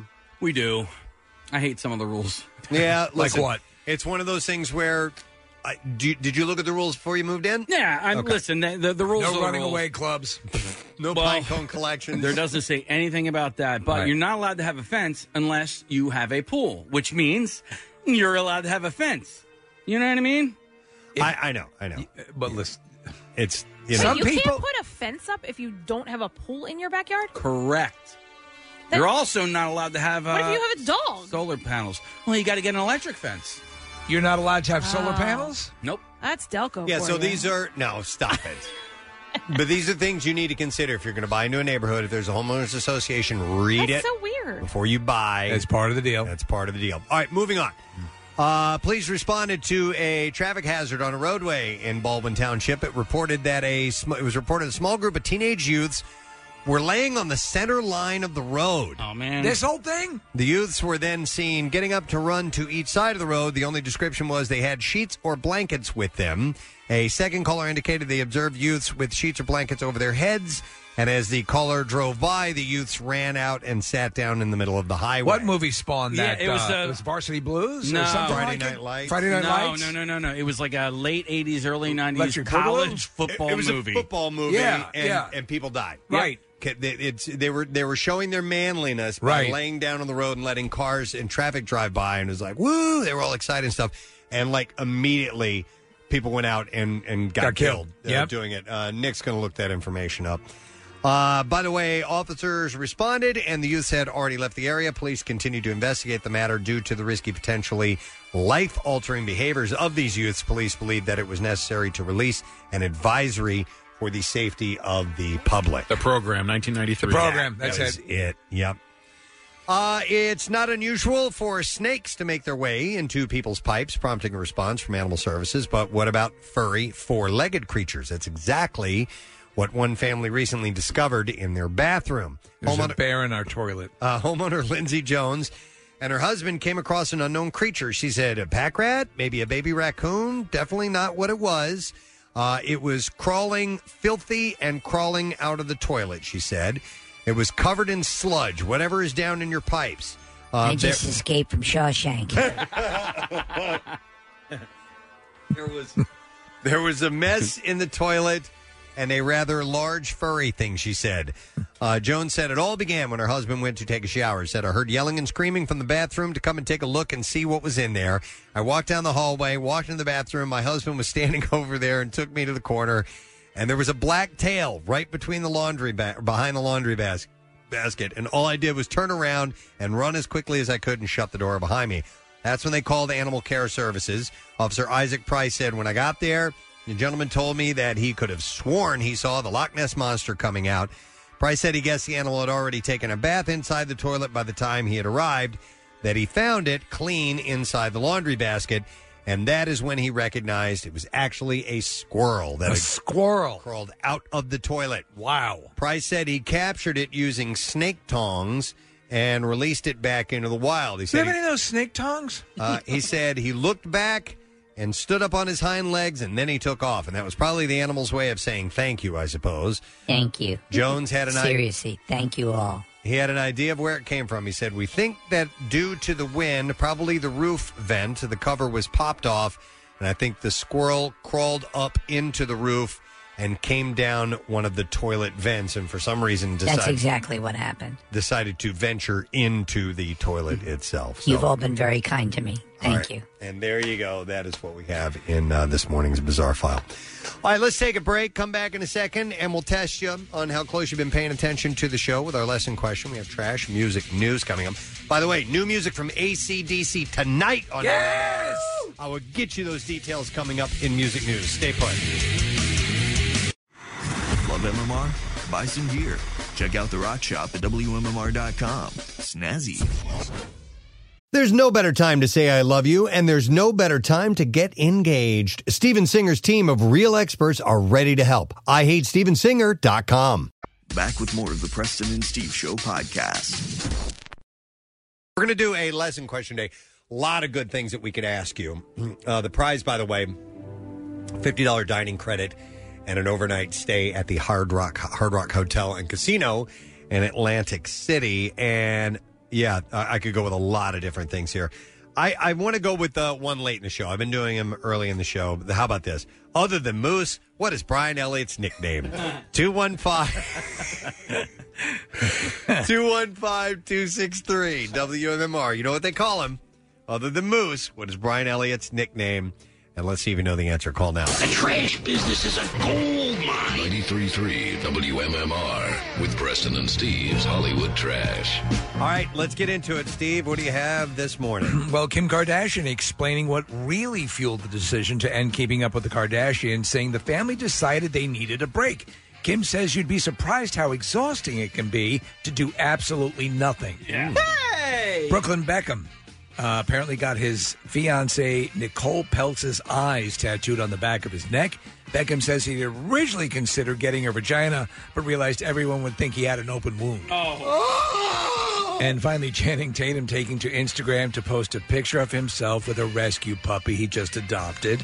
The 40-year-old Magic Mike star also took the opportunity to mention that he loves his mother, reads feminist literature, and has a huge penis. And that's a Hollywood Trash. All righty, we shall see if you've been paying close attention this morning. Well, other than Moose, what is Brian Elliott of the Flyers' nickname? 215-263-WMMR. And I'm going to go to Mike and see if he knows. Hey, Mike, how you doing? Gadzooks. Gadzooks, buddy. All right, other than Moose, what do they call Brian Elliott? Mr. Phone. Mr. Phone. Yeah, Mr. Phone. Hang on, Mike. You'll be a $50 dining credit and an overnight stay Sunday through Thursday only at Hard Rock Hotel and Casino in Atlantic City. Winner of 17 Best of Gaming Awards in Casino Player Magazine, including Best Suites, Best Spa, and Favorite Casino Resort. Indoor and outdoor dining is now available, and you can get fall escape rates at the hotel starting at $79. Sunday through Thursday, visit Hard Rock Hotel, AtlanticCity.com. Now, Preston and Steve's Music News on 93.3 WMMR. You want to go? All right. Music News this morning brought to you by Salus University. Salus University offers some of the fastest growing and highest paid health professions in the country, including optometry and audiology. Salus University, the future of health science since 1919. To apply, visit salus.edu. Despite passing back in 2017, AC/DC's lead guitarist Malcolm Young has likely played a big, when I said passing, I meant passing on. He died, yeah. Big part of the band's upcoming album, Power Up. NME posted the band's longtime engineer, Mike Fraser, appeared on the ACDCFans.net podcast and revealed, said, I think Angus kind of came into this with a lot of ideas and riffs, but not too many completed songs. But that was similar on Rock or Bust, because him and Malcolm had written tons of songs before Mal got sick and eventually passed away. So did Malcolm come back as a ghost? No, but Fraser went on to say that Angus has plenty of material left behind from his older brother. Oh. He's got a whole treasure trove of ideas and riffs and all that. He's probably spent a few years before we came to the studio to do this record pulling ideas together and all that. So they had a lot of resource. And then when he came in, he just sat down with a whole suitcase full of little demo things that he get done. And he and Brendan O'Brien, who produced the record, would sift through all the ideas and say, hey, that's great. That's a really good song. Let's put that riff on there. Tonight, by the way, the new song will be played in its entirety. Jackie Bam Bam and Brent Porsche are going to have it at midnight. Oh, that's a perfect time and a perfect duo to unleash that. Yep. Hey, this might be a really stupid question / observation, but the lightning bolt that AC/DC has in the middle of the AC and the DC is the exact same lightning bolt as the Gatorade lightning bolt. Does anybody have... That's with intent. Well, no, I'm curious as to like if you can own or copyright a shape like that. The band AC/DC has always been a fan of electrolytes. Okay. And that was always essential to their music. So It's a good question. I think you...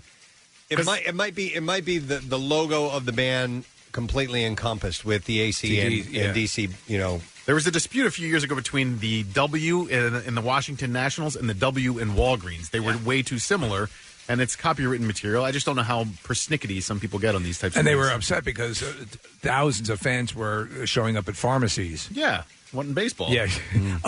It is interesting what, for example, like the smiley face. There was who owns it? But there is somebody who owns it. Yeah. But like the heart, the romantic Valentine's heart. Yeah. I guess it's there are nuances to it that allow it to be copyrighted. I Customized guess? and trademarked. Yeah. All right. James Hetfield revealed that having his world slow down in the wake of the pandemic hasn't been the worst thing for him personally. And of course, he prefaced it by saying COVID is certainly not welcomed. The pandemic is not welcome. People are hurting and people are dying. And there's lots of people struggling, really, really struggling with funds wherever they're living. They can't afford things anymore. Yeah. Lives are changing drastically, so I don't mean to sound cold about it, but for me personally, it's been really helpful to slow down, stop the work, stop the circus of what's going on with touring and really, the band and all that stuff, family struggles as well. So it's good to have time to just be, He said to not have to have an agenda, but to just chill, soak up on life's terms, and to plug into my community here in Colorado. He says it's allowed him time to catch up on his Young Sheldon episodes. He's got to be happy about that. Hetfield revealed. Hang on a second. No, I got a bubble. I got a throat bubble. Hetfield revealed that the extended time off forced him to break his usual routine of how he dealt with family life outside of the band. He said, that's definitely one thing that's been difficult for me and to have in the past because of coming and going every few weeks, not really being able to plug into any communities or say, hey, let's do this once a week or get together and barbecue or have a cigar pit or whatever. Those weekly things that people get to do.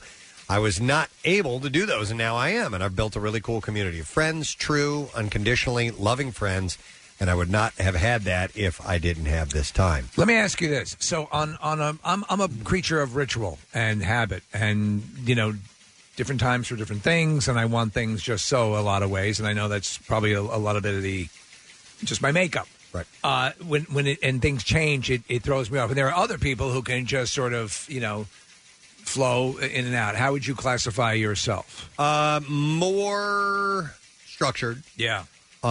Loosely structured, but does stuff start caving in on itself if you fall out of your routine? No, not that. I think I'm more inclined to have that happen. But I have my closest friends who are, hey, we found this cool thing, let's go do it, or hey, we found out that this is going on this week, let's go. Right. They're a little more spontaneous than we are, and I like it because I get to go along with. They have great ideas of things to do. They convince you to go do that. Yeah, I'm like, how did you find out about that? Don't you guys have friends that are like, how'd you find out about that? My friends tend to hang out. They're gang. They're in a gang and they hang out in the subway. Yeah. And I remember. Well, you went away to school, to prep school, and I got back there, and they had really become bad. This is the theme of the entire day. And they didn't think that you were bad? They thought I was not bad. They thought he was nothing. No. Oh. Yeah. He ain't bad, he ain't nothing. But I had to prove that they were wrong. Actually, they thought they were bad and they weren't nothing. That was a big question. We were arguing over who was thinking who was bad, and then we had to clarify that. Mm-hmm. Did they check with the stenographer? They did. Okay. And? Turns out we're all bad. Really, really bad. You know what I did like about that video is the guy on roller skates who was doing the splits and pulls himself up. That's how you know you're bad. Yeah. Yeah. That guy was definitely bad. Yeah. He was not nothing. Hitler could do that. He was something. Yeah. Hitler could do that? He was bad. Watch these. This is Beat It. I know. Beat It. Do we not have bad? Are you so bad you're not playing the right song? We have to have bad. Doom, doom, doom, doom, doom. Doom, doom, doom, doom, doom, doom, doom, doom, doom, doom, doom. Your butt is mine. Oh, your butt is mine. Your butt is mine. That's the first line, I think, isn't it? Is that it? Yeah. I'm going to spend some time. Nick, can you look up the lyrics of Bad? I mean, it's your butt is, or either that or your buddy's mine. Your ass is mine. Your buddy's mine. Your butt is mine. I think it's your butt is mine. It is. Your butt is hot. It's Dilly Bilotti. No, your butt is mine. Gonna tell you right. Just show your face in broad daylight. I'm telling you on how I feel. Gonna hurt your mind. Don't shoot to kill. And when you go away to work, your kids are left at home. Oh, stop it. There it is. Is it your butt is mine? Yeah. Your butt is mine. What's the guy synthesizer said? That was cutting edge stuff at the time. Here we go. Your butt is mine. Okay, you're right. Just show your face. Broad daylight. I'm telling you on how I feel. Gonna hit your mind. I liked it better when he didn't do all that. And if you're really lucky, I'll show you my anus. Let's just let that breathe for a moment. In Neverland, Finding Neverland. That was one of the more troubling parts. But this is a wonderful video. Oh, I was talking about James Hetfield and What's his going on time with off. him? So, Is he savoring his time alone? he went on to underline the importance of connecting with his bandmates and their weekly online meetings. Sitting there during our weekly Zoom call with the band, Lars talking about being in his home in San Francisco, and he's, he said he's not leaving. He's getting things delivered, and how he hasn't been to the grocery store in 4 or 5 months. That just blows my mind. Is he using Clorox wipes? He said, I'm really fortunate here. I've got 4 or 5 buddies that come over, barbecue, we go shooting, we go camping, we go fishing, whatever. Cigar pits? There's grocery stores, the Home Depot, all the normal stuff. Very grateful for that. And cigar pits. Do they watch NASCAR? They probably watch NASCAR, yes. Do they have jigsaws? I don't know. You know, guys do that. Machine Gun Kelly has hit number 1 for the first time in his career. And the rapper's new pop-punk album, Tickets to My Downfall, secured the number 1 spot on the Billboard 200. I have to say, I think he's a talented guy. Yeah. It's very, very Blink-182. And as we said, who's on it? Just Travis Barker on the album? It's the first rock album to hit number 1 since Tool's Fear Inoculum last summer. And it so- came from Wow. Machine Gun Kelly. You guys That's hear it at all? bizarre. I have, and I like it. I do. It's very Blink-182. Yes. Steve was commenting on how much he did like that. Oh, I didn't hear you walk in. You don't hear him jingling? Oh! I've been away at prep school. Yeah. And now I'm back to show you my anus. Let that breathe. Oh, my God. No, honestly, the guy can rock, and he initially was more hip hop. But yeah, he's a rapper. I think he's very talented. Okay. And I like him. What was the video you were just showing to me, Nick? I don't know. It's on his Instagram account. He's got 7 million followers on Instagram. Oh, it's a cake that looks like a guitar, and he smashes it on a van. And that's how he's celebrating, yes. Isn't that splashing? Yeah, the number 1. No, well, it's not if on you a sit van. on it. Yeah. Did you hear what he said right before he splashed it on the van? No, do tell. He said, guitar! Ah. I hate that. Shinedown has presented a follow-up. Shinedown has presented a follow-up Make any sense. of check. I didn't know you were still here. I never leave. Of $230,000 to the original $20,000 donation from their COVID-19 fundraiser. The $250,000 total will go to humanitarian aid organization Direct Relief, one of the largest providers of medical resources in the world. Guitar. Still funny. Direct Relief provides personal protection equipment to frontline health workers responding to COVID-19. So they're making That's a nice good. donation. It is good. How about this? Led Zeppelin was handed a major league victory, with Rolling Stone reporting the U.S. Supreme Court announced it will not hear the copyright dispute over the band's 1971 song Stairway to Heaven. Not going to hear it. The decision upheld a recent Ninth Circuit Court of Appeals ruling that found the Zeppelin classic did not infringe on the band Spirit's 1968 instrumental track Taurus. The song in question was written by the late Randy California, whose given name was Randy Craig Wolf. Quick so question. This went to the U.S. Supreme Court. Supreme Court. Yep. That's right. Yep. You know, it was Ronald Reagan himself that argued the Ghostbusters Ray Parker Jr. case. I didn't know that. Against Huey Lewis? Yep. Had no idea. Francis Malifi, the lawyer for Michael Skidmore, the trustee of the Randy Craig Wolf Trust, was disappointed by the ruling. The dispute over Stairway to Heaven had made its way last September to the Ninth U.S. Circuit Court of Appeal in San Francisco before an 11-judge panel, which ruled the suit could proceed to the Supreme Court. Shake it off, pussy. The new reporting sees several options for still moving forward in his dogged attempt to win a piece of the Stairway copyright, explained Malfoy. He laid out 2 possible paths forward. He said, appeal to a panel that comprises all the judges on the Ninth Circuit, as opposed to just a cross-section, or potentially appeal to the Supreme Court. Could they not, if they were so inclined, declare war on the United States, beat us, install their own government, yes, and then get the credit? Yes. Yeah. He said he is still considering which of these 2 options to pursue. Man, at some point, give it up, dude. I thought that they had It's some sort Stairway of... to Heaven. I know. That they'd had some sort of legal traction. Did they get anywhere on this case, anywhere in the world? In other words, if something holds up, for example, in England, obviously not beholding to our Supreme Court ruling, Didn't they have another? They've claimed that Stairway to Heaven was a ripoff of a couple of people have come at them. Yeah. With these lawsuits. I mean, if it's at least being considered by the Supreme Court, it's taken this long to get that far, which means that he had a case. He just lost it. Yeah. You loser. All right. And maybe it's time to look at the man in the mirror.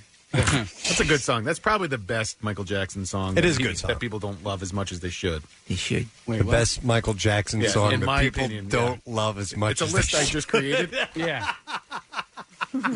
So what's number 2 on that list? It's an honor to ring the best song for people that they should like, but they don't, but they should. Ben is number 2 on that list. Really? Yeah. Okay. It's my list. It's No, in my head. it's your list. Yeah. The winner for best song that people should like, but they don't think they should, but they should. According to me. According to Nick. Thank you. Man in the Mirror. Well, it's such a surprise. Oh, my God. I was sitting there trying to do a Venn diagram to figure out what the category meant, and I won it. Congratulations. Number 3 on that list? Oh, man. Probably something off a Thriller. Maybe Off the Wall. Another way of saying it would be an underrated Michael Jackson song. No, that's not what I'm saying at all. Okay, no, it's your list. I'm sorry, man. Jeez. I can't believe it. You won. I won. And I don't even know what it's for. I know what number 3 is. Dirty Diana. Dirty Diana. Yeah. Oh. Steve Stevens on guitar. Mm-hmm. That's the end Darren of my list. Stevens was married to Samantha. No. Steve Stevens. Darren Stevens. Steve Stevens. Guitarist for Billy Idol. Yeah.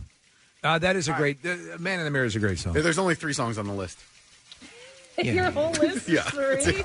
Okay. We're now closing this award category. It's like 3 years into the Cecil B. DeMille Award. That's it. We're done giving those out. Today's last year we'll be presenting Best Picture Awards. Last bit of information. Rocktober Madness continues. Brought to you by Horizon Services. 1:30 Pierre Robert. 11:30. I'm sorry. Pierre Robert has his first matchup. Then 1:30, and then 3:30 and 5:30. The band's facing off today. Wow, The Who against Dave Matthews Band. Gonna have to go with the Who. Me too. Thank you, Michael. Then you have AC/DC against Smashing Pumpkins. AC/DC. Followed by Tom Petty and the Heartbreakers against the Allman Brothers. This one's a chin scratcher. And Chin Scratcher. Chin Scratcher. Yeah, I love the Allman Brothers, but Tom Petty, come on. Your finger Right? can actually get stuck in that cleft in there, so Absolutely. be careful, okay? And then a lot of times, last time I was scratching my chin and my nose fell off and broke my finger. I was scratching too hard. And then the last matchup will be Rush and 9 Inch Nails. So 9 Inch Nails, very innovative, but if you Rush. That's, again, do not be swayed by our take.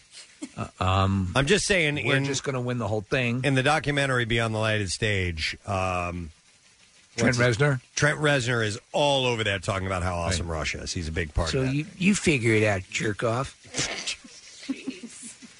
Horizon Services, our sponsor. All right, thank you. And before we take a break, I do want to thank 3J's Market in Fishtown and Northern Liberties. Family owned and operated. And they brought by, I just had it, it was called The Flame. That's why I was walking around here singing the Cheap Trick song earlier. Oh! It's How called was The it? Flame. It was great. It looks sensational. It's spicy. Yeah. Is it? I'm not. The spicy stuff kind of drives me away a little bit. It's right on the edge Are of you where I purpose would gonna hurt? probably say no, but it's great. All right. That's the sandwich I made when I was there.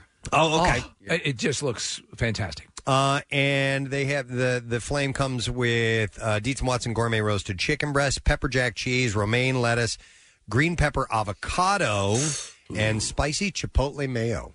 It's quite Man, tasty. oh, man. So yeah, in Fishtown and Northern Liberties, 3J's. See you later, Michael. Bye. Bye, everyone. I don't Go down believe. to Bill's office. I don't believe that he's I leaving. got to play with this blowgun. Okay. We're going to... Is that what you call it? Yeah. We're going to take a break, and we're going to come back in a moment, and we'll get ready to wrap it up. So make sure you stay with us. WMMR.com. A great way to stay up to date on the latest rock news and station happenings. Listen live via your laptop, the free mobile app, or just tell your smart speaker to play MMR. From Preston and Steve's Daily Rush to Pierre's weekend calendar and the latest on Jackson's local shots. It's everything that rocks your computer. Let me see. few thank yous to do on today's program. But before all that, actually, we have Tattoos Day. Oh, prize. That's right. Lucky recipient. Yeah, so I want to thank everybody who texted in, and I want to congratulate Luciano Di Giacomo. It's going to be a nice tattoo, right? Luciano is from Pottstown, and Luciano gets $350 gift certificate for Floating World Tattoo and Piercing. And It's a great name. You can see them, by the way, at 1729 South Street in Philly, or if you just want to take a look at their artwork and samples and all that, floatingworldtattoos.com, or you can check them out on Instagram at Floating World Tattoos. Thank you also to Al's Corner Deli and 3J's Market and our friends at Dietz and Watson for being here today, dropping off hoagies for us this morning. You can get in your takeout order today from your local real Philly deli and support local business. Dietz and Watson, it's a family thing since 1939. Good food, man. We appreciate it. Also want to thank our guest, Keith Coogan. Yes. Don't Tell Mom the Babysitter's Dead, Adventures in Babysitting, Toy Soldiers, bunch of great movies throughout the years. He was a nice guy. He had a bad phone line, unfortunately, but it was a nice conversation. Thank you to Brian Elliott. Hey! Speaking of phones, Mr. Phone. Mr. Phone was known in the NHL as Mr. Phone. Yeah, he had a great phone line, so his name now is Mr. Phone. Just signed a contract extension with the Flyers, which is cool. And thank you to Oaks Fagley, who was great. Young man from Allentown. He's the kid star of this movie called War with Grandpa. The grandpa is played by Robert De Niro. Christopher Walken is in it. Cheech Marin is in it. Jane Seymour, Uma Thurman. There's a lot of people. And he and his brother are right close by, and they're on their way, man. They're I think doing so. great. Yeah, they're definitely making some ripples. That movie opens on Friday, by the way, which is cool. So it was a nice spate of guests this morning. Yes, And Dave? also, I mean, I don't know if he's still here, but if he's still here, we should thank Michael Jackson for for being here. this Yeah, morning. yeah. My pleasure. Nice for him to come in. Never a problem. Pierre Robert has sauntered in. Hey, man. Good day. How you doing? Who played Grandpa on the Waltons? I don't know. He's Will was his name. Will Garrison or something. I'll look it up while you guys are he was a character actor for years. a long time. Yeah. Will Gear. Will is Gear. His name, yes. Okay. He played Grandpa on the Waltons. Right. The Waltons was a show where John Boy was. Right. Richard Thomas. Right. And Ellen Corby. And And Michael Michael the father Learned. was Ralph something. Ralph Wiggum. Why are you pointing this out? Because you mentioned Grandpa. Oh. And they had a grandpa. Well, Will no, Gear you mentioned your guest played a grandpa. or something. It's called War with Grandpa. Right. And the Waltons. oddly enough, Keith Coogan, our first guest on this Was morning, was on the Waltons. Was on the Waltons. Well, that's exactly why I mentioned it. I knew it was all coming back around. I used to really enjoy the Waltons up on Walton Mountain, and they would on all say Walton goodnight Mountain. at the end of the show. The good nights at the end of the show, there was something, Sweet, and Yeah. maybe a little. They'd always catch John Boy in mid self pleasuring. Oh my God! Good night, John Boy. What's that noise, Daddy? I'm flapping. Up on Walton's Mountain. Up on Walton Mountain. Oh, you know the theme. You know what? There are not enough good themes anymore. They go right to the show. You get like 2 seconds of Right. There are not enough good TV show themes and even commercial themes, because now commercials all rely on rock songs, where back in the day, rock bands were absolutely unwilling to let any brand, buy their music. But so we had catchy commercial jingles. And you don't have that. We don't have those. You know where you still get theme songs? Where? Cartoons. So my daughter and I started watching, even though the show is come and gone, a show called Gravity Falls, and it's got a great little theme song to Yeah. it. So I kind of like that now, that I still get to hear some theme songs every now and then. But you got to watch a cartoon in order to do that. Yeah. Okay. But I know what you're saying. Theme songs Okay. used to be the thing, dude. You know what I'm saying, Kathy? Yes, I do. Well, it's because people skip through it now. You can skip right Yep. through Yeah. the intro to any show. That's right. The button pops up. That's true. You know what? Actually, now a lot of shows do have, not necessarily song, but a musical interlude of sorts right at the very beginning, and then you have the option. It'll say skip if you're watching on Netflix or one of the streaming services. They retrofit some of the shows I was on. What channel? One of the multitudes of streaming services now, and I was watching old episodes of the Beverly Hillbillies, and you can skip the theme song. You don't skip the theme No, song. you don't. You don't Skip skip. the- It's a story for crying out Come loud. and listen to my story. That's about right. A man named Jed. He's a Poor mountaineer buried Billy the catch Captain. Then one day he was shooting for some food. Up from the ground comes a bubbling crude. That's oil, black gold, Texas tea.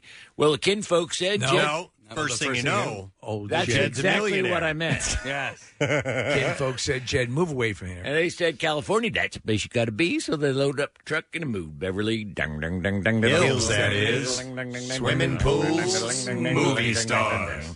The Beverly Hillbillies. Brought to you by Kellogg's of Battle Creek. Wow. All right, do the outro. Okay, and now it's time to thank you all for kindly stopping in.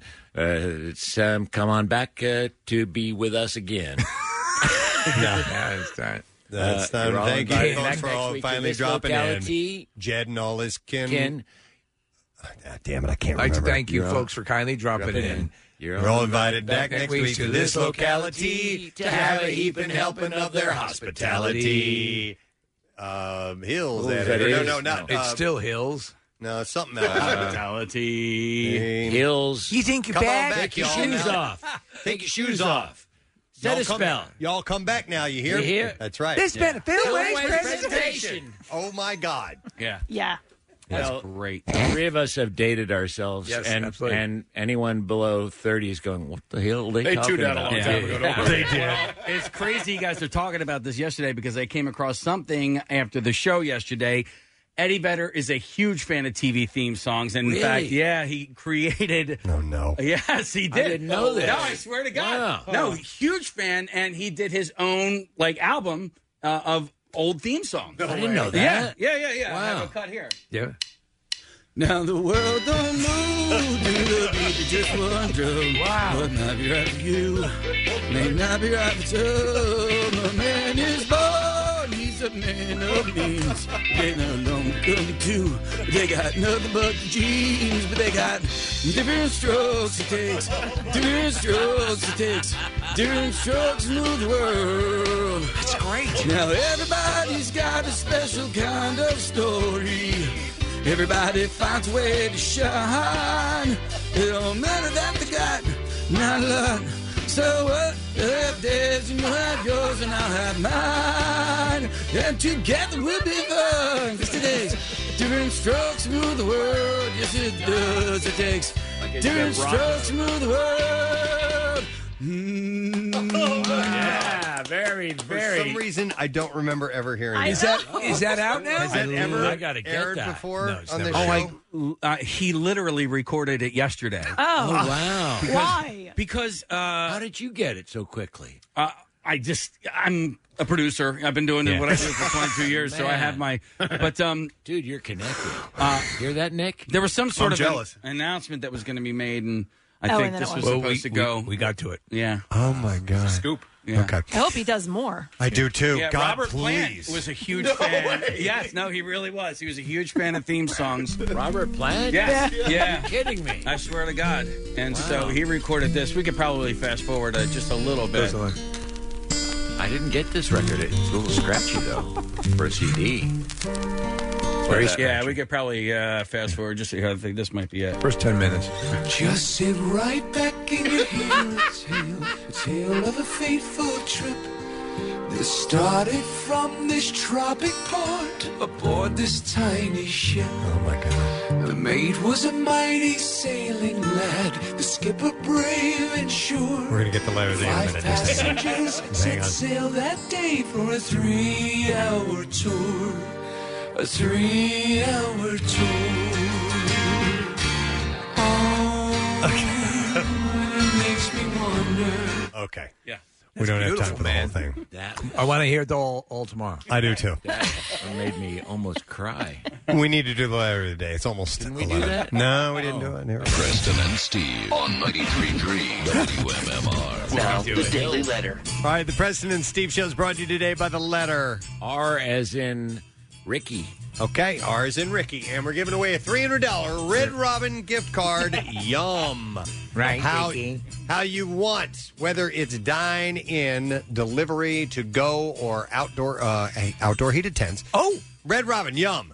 Gift card only valid at the 21 Red Robin locations in Eastern and Central PA, owned by the Lehigh Valley Restaurant Group. You can visit redrobinpa.com for more information.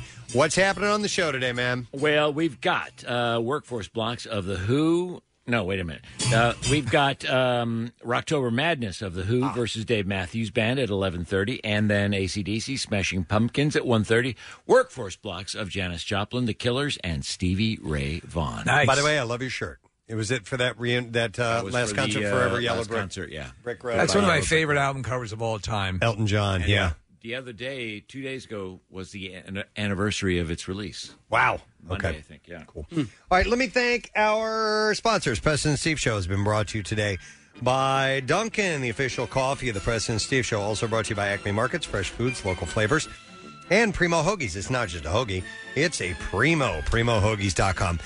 Tomorrow on the show, it's a Wednesday, Fox Good Day, secret text word, and we'll have on the program, turns out she's a fan of the show, Beverly Goldberg. Yay! Not Wendy McCloven, who played, Wendy McClendon Covey. That's Wendy it, thank you. McClobby. I always mess up her name. Who plays her on TV. No, Mrs. Goldberg, Beverly Goldberg, is going to be on the show tomorrow. She's been on the show herself a number of times. So we are going to chat with her. That is it. We are done. Rage on. Have a great day. We'll see you tomorrow, gang. Bye-bye. The Preston and Steve Love You, Hate You line. Running late on my way to work. Thought I'd attempt the comeback of the year, and I spilled coffee all over my goddamn car. Next message. I just wanted to say that I love you guys. I'm the winner of last week's Tattoo Day giveaway. I've literally been entering this contest since it was first born with that first glorious tattoo. I'm just so thankful of you guys because without this, I would not be able to afford my dream tattoos. Literally been dreaming of this tattoo for years. And even more special, it's going to include the first initials of everyone in the show. So thank you so much. You guys rock, and I love you. Next message. Actually, in hindsight, a car full of coffee isn't that bad. F*** it. I'm going home. The Preston and Steve Love You, Hate You line. Call 484-434-1333. MMR rocks. Brought to you by DellToyota.com and DellChevrolet.com. Jack, sell them for less.